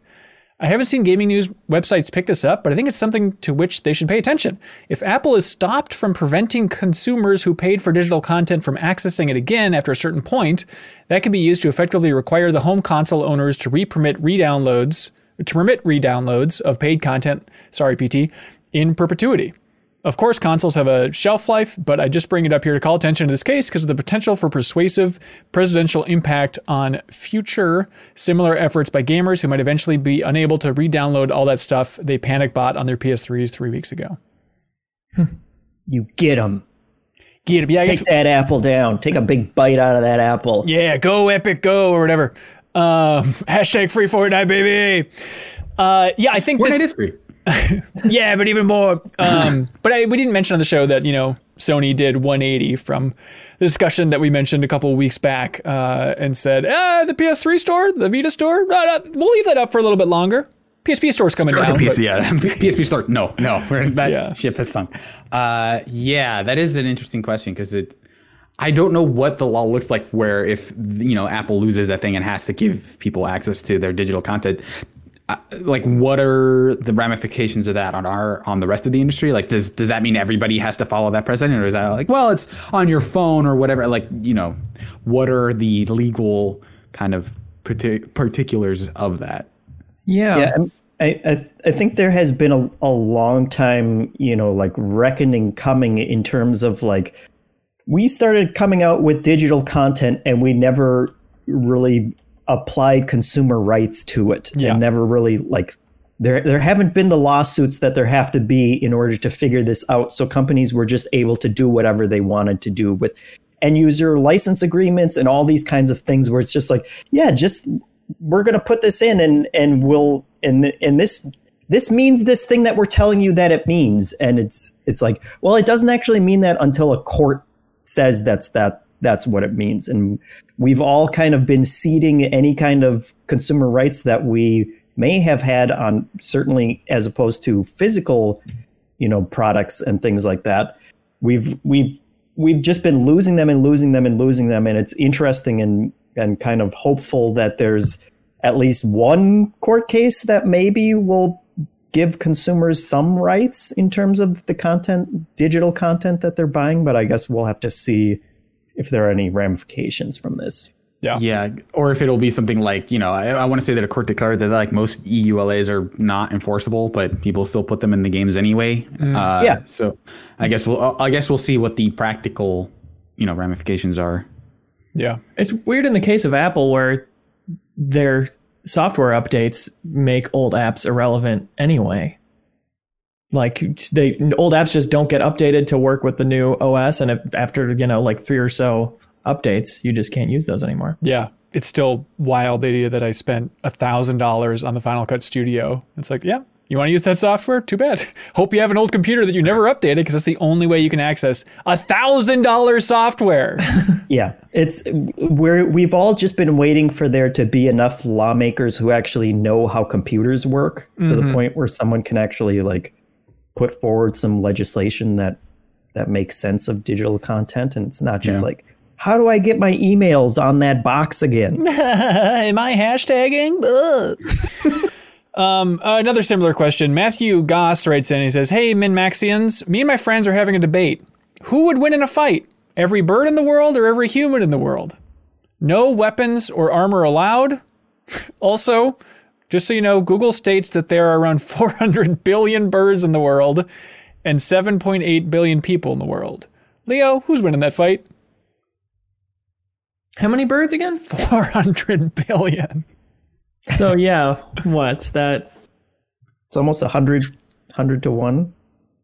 Or 50 to 1. No human being could possibly do that math and figure it out. I don't understand. I think the problem is that birds can fly, guys. We can't if we try to attack them, they just fly away. Yeah, but then it's a stalemate. But then they can come back at any time. Anytime you go outside. At some point. You would just open your door and get one at a time. Open it real quick, close it, crush the sparrow in your mitt. But see, the problem with that is that if a bird gets into the house, it's cursed the house. And so now you're going to have bad luck. So that's going to take out at least a few billion people is bad luck. Interesting. But there's also like a lot. Yeah, there are 400 million birds, but how many of those could feasibly do any real like a mockingbird isn't gonna.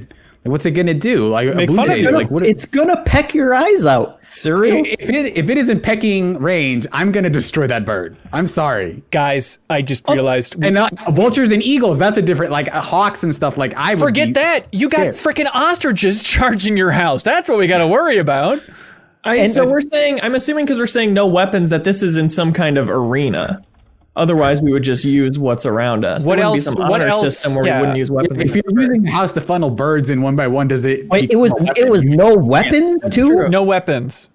Oh, come on! It's birds, dude. No weapons, open field. Humans are extinct. What is Fox only. what is within the Earth? within if a not- week.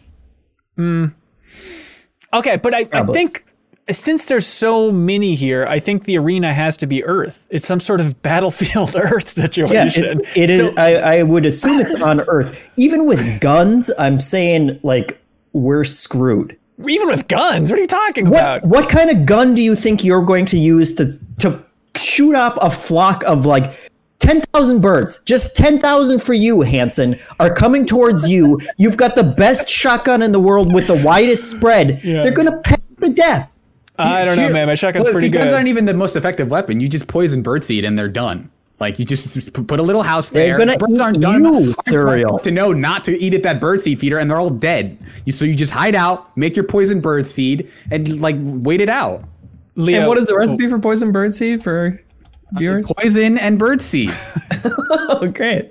They're going to be carnivorous at this point. If they're eating all the humans, they don't need your bird seed, Serial. Suddenly, every bird species in the world has become carnivorous. Well, suddenly every bird species is attacking human beings. yeah. So, you know. Leo, And they don't have weapons. You think one caused is the an other? They amazing ate human question. flesh, and they're like, "Well, I know where I can get more of this." Leo, can we make Min-Max's first short film? And the film is just like, I looked it up, the biggest flying bird maybe is the golden eagle, I think. It's this huge frickin' eagle. And the short film is just you with your door open, trying to time it just right when the eagle is flying in so that you slam the door just at the right moment so that its head gets lodged in there and it dies. But if you miss the timing by a millisecond, you're frickin' dunzo. Yeah. If anyone has a golden eagle that they don't mind us abusing, No, let us know. Hit us up on Twitter. there's a chance we won't abuse it. There's a chance it'll fly through at the perfect amount, and then Leo will be the one abused. So, Right. And no one will have a problem with that. yeah. Yeah, there's a chance either the bird will be abused or the person who might pay you will be dead. Yep. Golden Eagle versus our Golden Boy is the name of the film. Dustin Lemp writes in, he says, "Hey there, computer liking cohorts. Sure. Is anyone else fed up with the current phrases we have at our disposal for this hype culture we live in? Last week, my boss made me follow along a 4-hour pre-recorded live stream video of two guys building a Facebook clone project in React, a programming language.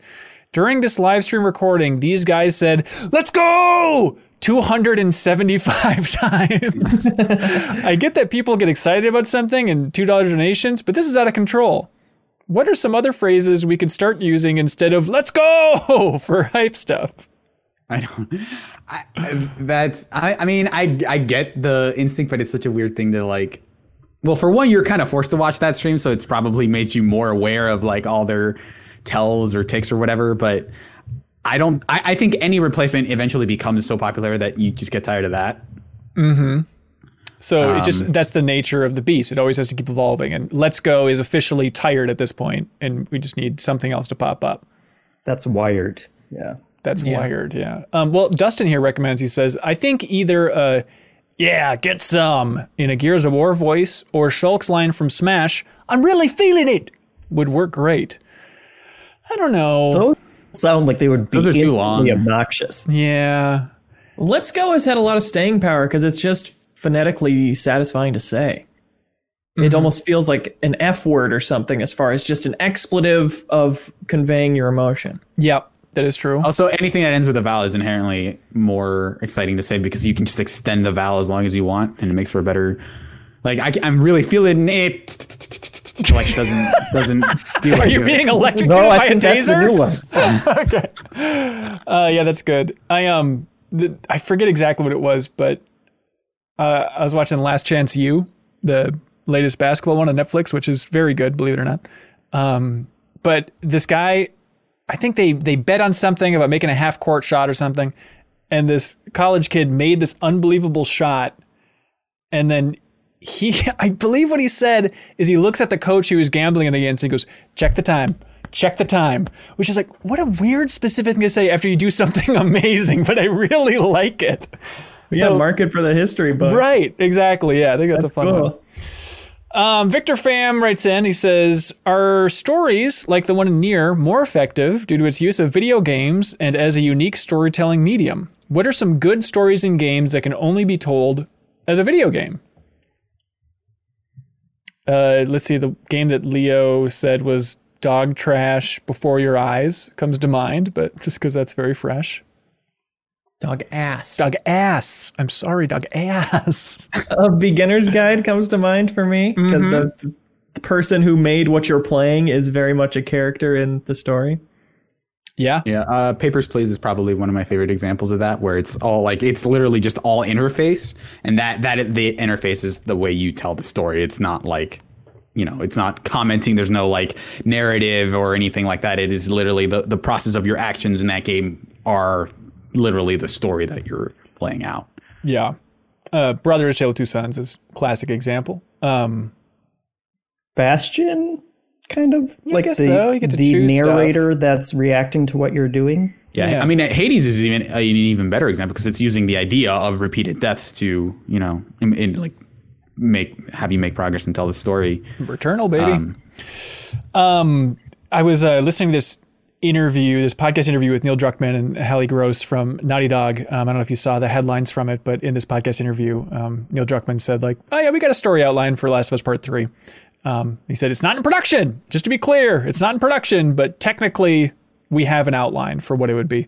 But it's interesting. He's talking in there about like trying to remember the name of the podcast. Script Apart is the name of it, but it was a very good interview. But he talks about how when they were making the movie version of The Last of Us, he kept running into the problem of the Hollywood producers kept being like, okay, we need more action. We need more set pieces. How can we heighten all of the action scenes in The Last of Us? Which was funny in his mind because we were trying to strip all that stuff out when we made the game. Like the game was based on the tone of No Country for Old Men and like stripping away kind of the bombast and the Michael Bay of what a video game could be. And so that's when he's like, yeah, it just wasn't working. And ultimately that's why the TV show will work well because we don't need action set pieces at these intervals in the film. But it's also funny because I guess you don't necessarily you have to design the action set pieces in something like The Last of Us versus script exactly how it would go. So I could totally see that being the hardest part is to like how does a video game designer like kind of rethink the idea of these fights as being totally scripted, which seems like a no-go in a game versus like, well, we'll put these enemies here and then the player decides how this set piece goes. Yeah. Andrew Yurkowitz writes in and he asks a simple question to, let's see, Leo. Does Diablo 4 get released before Overwatch 2? No. Overwatch 2 is first, you think? Yeah. Even with the Kaplan? 2035. Look forward to it, everybody.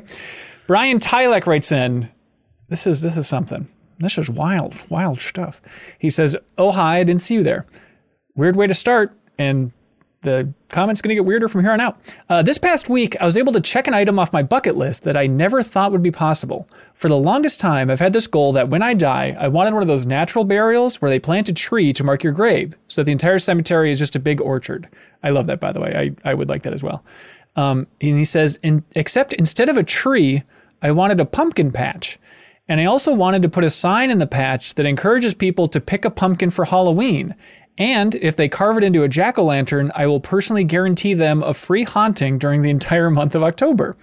For obvious reasons, I thought that was just a pipe dream. But somehow, I not only found a cemetery willing to do all that stuff, but they were super into it.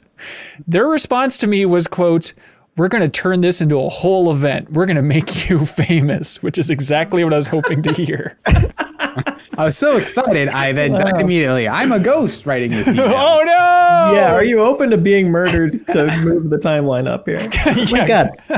I love that he went to the point of like starting to contact cemeteries to figure out if this was possible. Yeah. And I don't know who this cemetery is, but they're like, Let a pumpkin patch take over our cemetery? Ba ba boom! My God. I also like how this flips the entire idea of like, man, I can't wait to die. Like I can't wait to be a pumpkin patch. It's gonna be sick. I mean, let's go.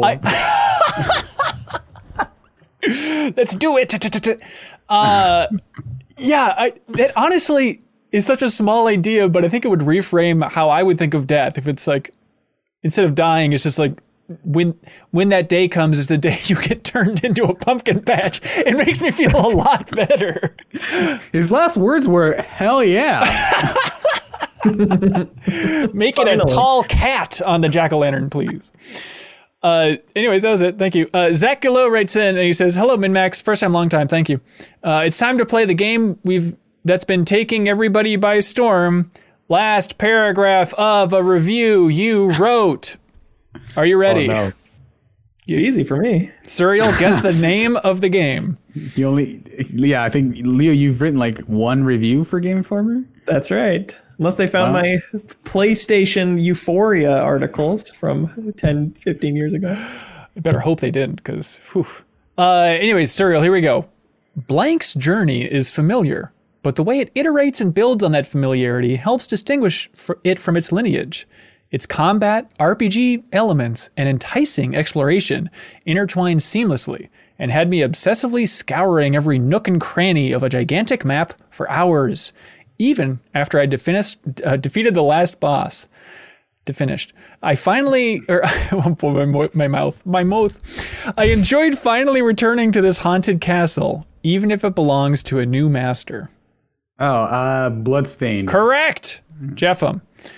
With just a Heroes on the move. On the move.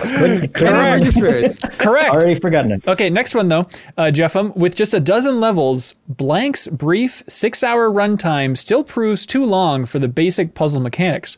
However, the satisfying platforming, thoughtful story, and adorable protagonist make it a worthwhile journey. I grew tired of repeating the same puzzle solutions, but seeing Blank through to the end was still a treat. Super Mario Odyssey. Incorrect. The Puppeteer. Incorrect, but you've got the right feel. Like so a game Joe made me review because I reviewed the Puppeteer. Yes.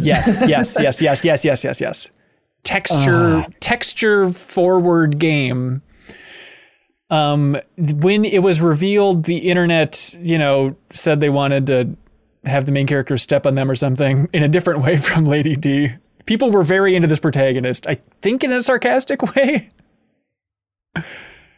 You're only making me more confused. The protagonist's name was Yarny. Oh, Unraveled? That's Unraveled, everybody. That narrowed it down. Serial. Blank doesn't fail due to its baggage or expectations. It blunders entirely on its own merits. Oh, yeah. Metal Gear Survive. Wow. I am blown away. Nice. Jeffem, this is Cakewalk Town here. The beginning of Blank boasts that the decisions you make during the game will craft a unique and personal story. By the time credits rolled, I was a believer. Sure, every player follows the same narrative skeleton, and a few of those more expendable characters aren't instrumental to the ending. Yeah. I remember that one. I think that was a PSN game, right? Oh, what's the name of that one? It's the horror one. Yep. With a lot of disposable characters. Am I allowed to guess? Keep reading. Yeah, Serial, what is it? Until Dawn. Thank you. There we go. An Attack Corgi writes in. Thank you, by the way, Zach. That was lovely. An Attack Corgi writes in. He says, "Hey, my favorite gaming podcast on the Citadel. So Mass Effect's remaster is coming up soon, and I'm wondering how I'll play it differently than I did a decade ago. If you are going to replay the game, will you play it differently?" This is number one thoughtful decision in my life right now. I've taken long walks thinking about how I'm going to handle this. You've moved in the last year. I know. Big decisions, but this is number one, is what am I going to do with this remaster? Well, for starters... Go ahead. For starters, I wouldn't remember all the decisions I made the first time around from like 15 years ago, so I would probably make different ones. But the one I know that I will make for sure is I'm going to play as the female version of Shepard. because I played as the male version the first time. So Yeah, that's an easy one. I have the same answer, but I think there's a good chance that as I'm approaching certain decisions, I'll be like, oh, I remember this decision, but not know which way it went. So I think, I don't think I'll be consciously making the renegade choice. I've just never been that kind of guy. Like, I don't think I would ever like knowingly just, this is the bad guy choice, so I'm just going to make it. I always played those games as naturalistic as possible. Yeah. But I always ended up being like, well, I don't want anyone to be mad at me, so I'll always make the good guy choice. Don't undo me, mommy. Yeah, I'm really torn on this one. I think I'm going to play it, because there might be a chance that we'll be talking about this game a lot. I think I might play it the way I played the first game, which had some brutal moments, but I think it was kind of unique for that. And if I could just have my canonical Mass Effect, I think it's worth it for the discussion to have some characters go down in flames in unexpected ways. And Leo, this will be your first time playing. Hey, yes? you did terribly in that game, didn't you? Well, I did okay overall, but it's specifically, I guess we're in that territory where I guess I don't even spoil it. There's just one character that I thought, like, I'm just really... one of the coolest characters. Right. I said, I'm just kind of going to be a dick to this character. And then it turns out that was one character that was a life or death situation if you were being a dick to them. So it was no good. But yeah, Leo, this is your first time coming up, yeah? Yeah, I'm going to be playing more than just the first 3 hours this time is what I'll be doing differently. There we go. Guaranteed. Denim Harry writes in and says, are there any games not currently in your physical library that you would love to have? For me, it's oddly Frogger Adventures Temple of the Frog for Game Boy Advance. Hey, don't make fun of it. Maybe it's a good game. You don't know. I just love whoever named that Temple of the Frog. Yeah, what do y'all think? Physical things that you really want to own? Yeah, there's a ton of games. I think because I used to be pretty compulsive about selling stuff after I beat it. So I have a lot. Like, there's this really obscure game by Hudson called Lost in Shadow, which I think about more than I probably should. I don't think it was like a fantastic game, but it was sort of like a Shadow of the Colossus in 2D kind of aesthetic. But you played as this shadow, and that is a game that I think has become really hard to find. The first Phoenix Wright game for DS I borrowed from a friend, so I don't actually have it. I have the rest of those games, but I don't have the first one. And that's one of those games where it's like, if you want to find a copy now for DS, it's ridiculously expensive. Yeah. But yeah, there's just stuff where, like, the original Mario Galaxy I don't have. Well, I have that collection, but I don't have like the original Wii copy. So there's just a lot of games that I would like to buy back from my past self. Yeah. More than like, I need this rare edition of whatever. That's the most boring time loop game of all time, by the way. It's just you buying former copies of the game. I think for me, it's Pokemon Puzzle League on N64. I have never owned it. Now that I love Panel Upon, it's crazy that I haven't really played that game in a big way, but it turns out it's expensive. Grizzled Gaming writes in. He says, hey gang, it's time to play America's least creatively named game show, Real Video Game Characters or Nah. I've listed out several potential video game characters, and it's your job to guess if it's a real character from a video game or completely made up. Let's see. So the order for guessing, because we have some to get through here, will be Leo, then Suriel, then Jeffem. Okay, so let's just roll through it. Leo, Duff McWhalen, real or fake? Well, before we get started, I want to point out that these are all made up. It's a video game. So and kind of a marginal differences, but I'll say this one's real. That is real. That's Mega Man X5. Suriel, yes. Anti-Lobster. I'm going to say real. Fake. Jeffem, Cyber Woo. Real. That's King of the Monsters 2. Leo, Manhattan Hackney. Fake. Fake. Suriel, Jet Brody. Real. Real from Fracture. If you know the name of the game, by the way, jump right in. Henry Cooldown, Jeffem. Real. Suriel, do you know what that is? No More Heroes. Correct. Very impressive. Leo Murgle with multiple letters there. I'm going to guess that's real and a Murloc from World of Warcraft. 100% correct. Very impressive. Suriel, Ceaseless Discharge. Real. That's from Dark Souls. There we go, baby. Jeffem, Deep Hammer. Fake. Correct. Leo, martial Get outta here. law. The name of a character.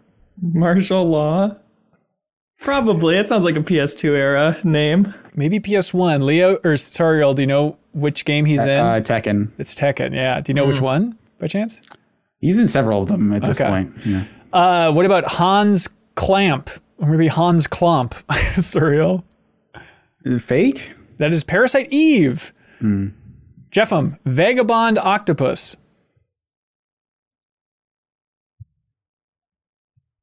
Fake. Fake. Leo, Metal Shark Player. That's too weird to not be real. Real. That is Mega Man 6, X6, specifically Serial Wiggly Chad.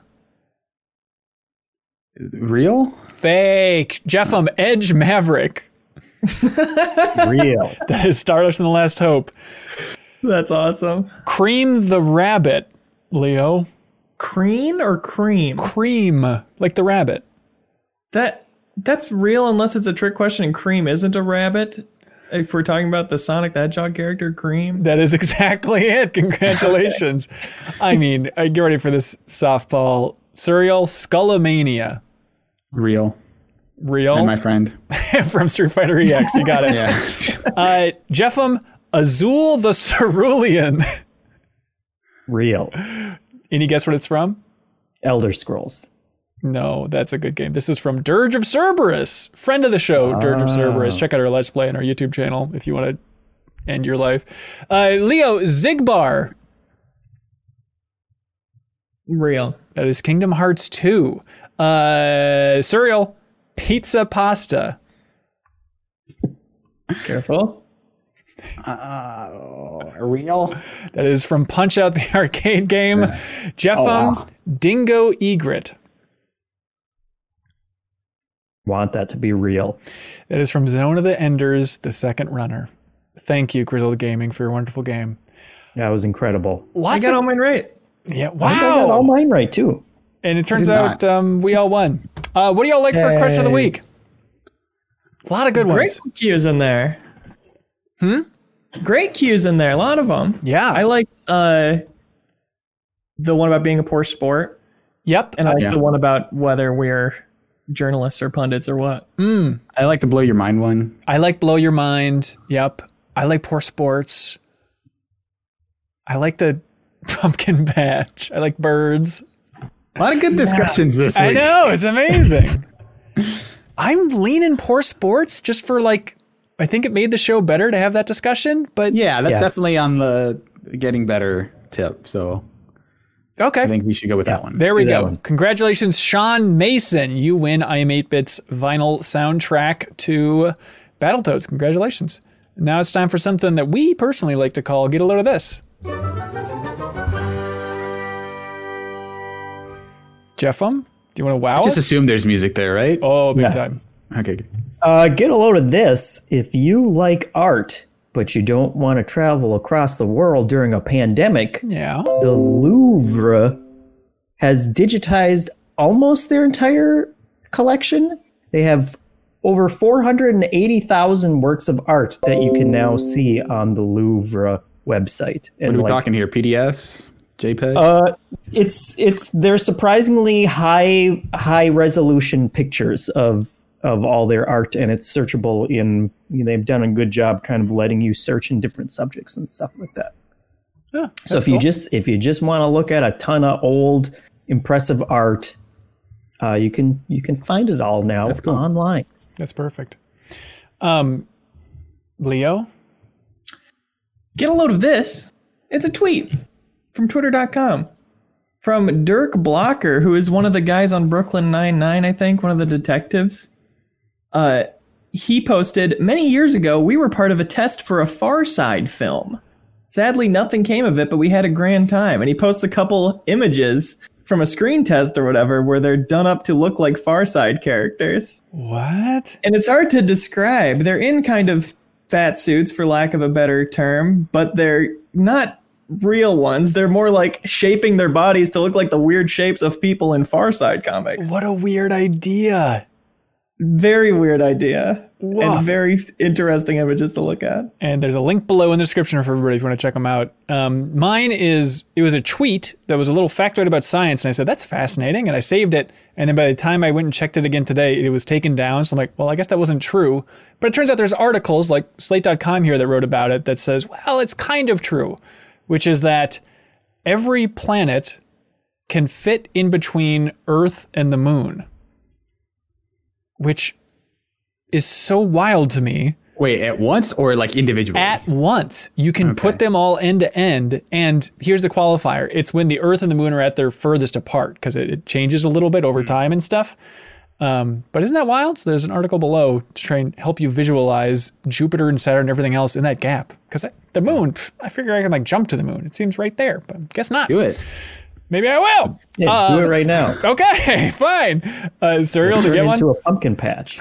Yeah, so get a load of this. There's an article on Kotaku.com called NES Tetris players call it rolling, and they're setting new world records. Yes. And it is about, basically recaps this video called New NES Tetris Technique Faster Than Hyper Tapping. But it's actually like this really concise and well done history of like different input methods people have used for the NES controller. And it's not like anything like, oh, we modified this or whatever. It's just like how players orient their hands to actually press the buttons to rotate stuff more quickly and play better in Tetris. And the one they highlight here is this technique where you basically like, if you imagine like, I haven't seen it, but like if you imagine this being the NES controller, what you do is if this is the D-pad, right? Yeah. If you have your thumb on the D-pad, you kind of put your thumb here and then you roll your fingers underneath the actual D-pad itself. So, and that's what's creating the taps. And people have been learning this technique to play Tetris more quickly, and it's really fascinating to see like how it's done and like how people were like, "Oh, hyper tapping is what everyone used," but that took a really long time because people didn't really take it seriously. So there's just this really it's like a 10-minute video that shows you like this is these are all the techniques that people use to play NES Tetris specifically. That's so cool. It's really cool just for the fact that I don't think I did it justice here, and you probably have to see it for yourself to visualize what it's like. So yeah, go ahead and check that out. Sweet. Love it. You got one from the community in the Discord there, Jeff? I do. Get a load of this. This one is from Adam, and it was a tweet from Joe Juba, friend of the show. Oh my God. And he said, for some reason, my dad sent me this Photoshop picture he made in the early 2000s. It features my face, my sister's hair, and Tony Danza's body. If I have to look upon this nightmare, then you do too. He's not selling it. He's calling it a nightmare, but he looks pretty good under those situations. He's real dreamy. He looks like a LucasArts adventure game character. Good.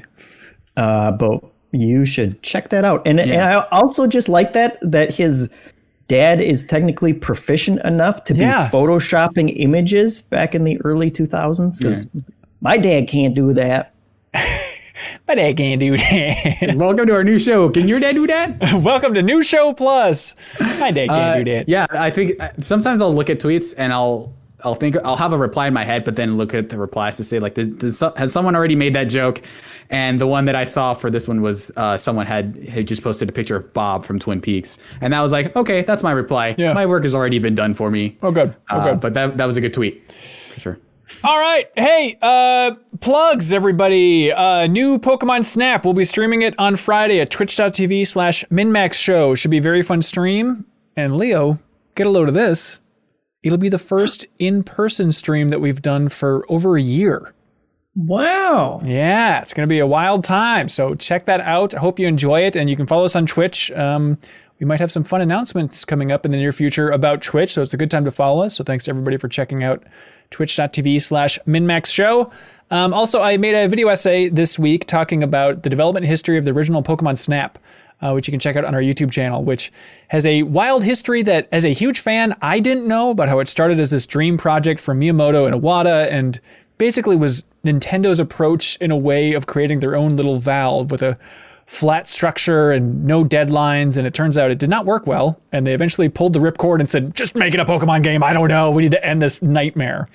So you can check that out on our YouTube channel. It's a very interesting video essay, I think, but I'm a nerd. Yeah, I completely agree. Thanks, Leo. There we go. And thanks to all of our supporters on Patreon, especially those at the $50 tier. You know who that is. I'm talking I Am 8-Bit, Rainmaker.gg, Another Eden on Steam, Mirko Rico Terreno, Moonface Nick, Zachary Pliggy, Beaten Down Brian, Jawar Hello, Mark Seliga, Ludwig Roque, Andrew Yurkowitz, PrettyGoodPrinting.com, Ian T. Clark, Andrew Vala, Cameron Wardlaw, Yarrow, Alex Payne, Clint Farley, Spiral in Your Eyes, Richard Smuts, Spider Dan, Preetham Yarlagata, Steve Bamdad, Starkiller, Clayton Myers, Slick Nick, Jesse Vitelli, and Super Serious Sam. Thank you so much, everybody. We appreciate the support. Be good, have fun, let's go. Wow, we say let's go right there, huh? Oh, crap.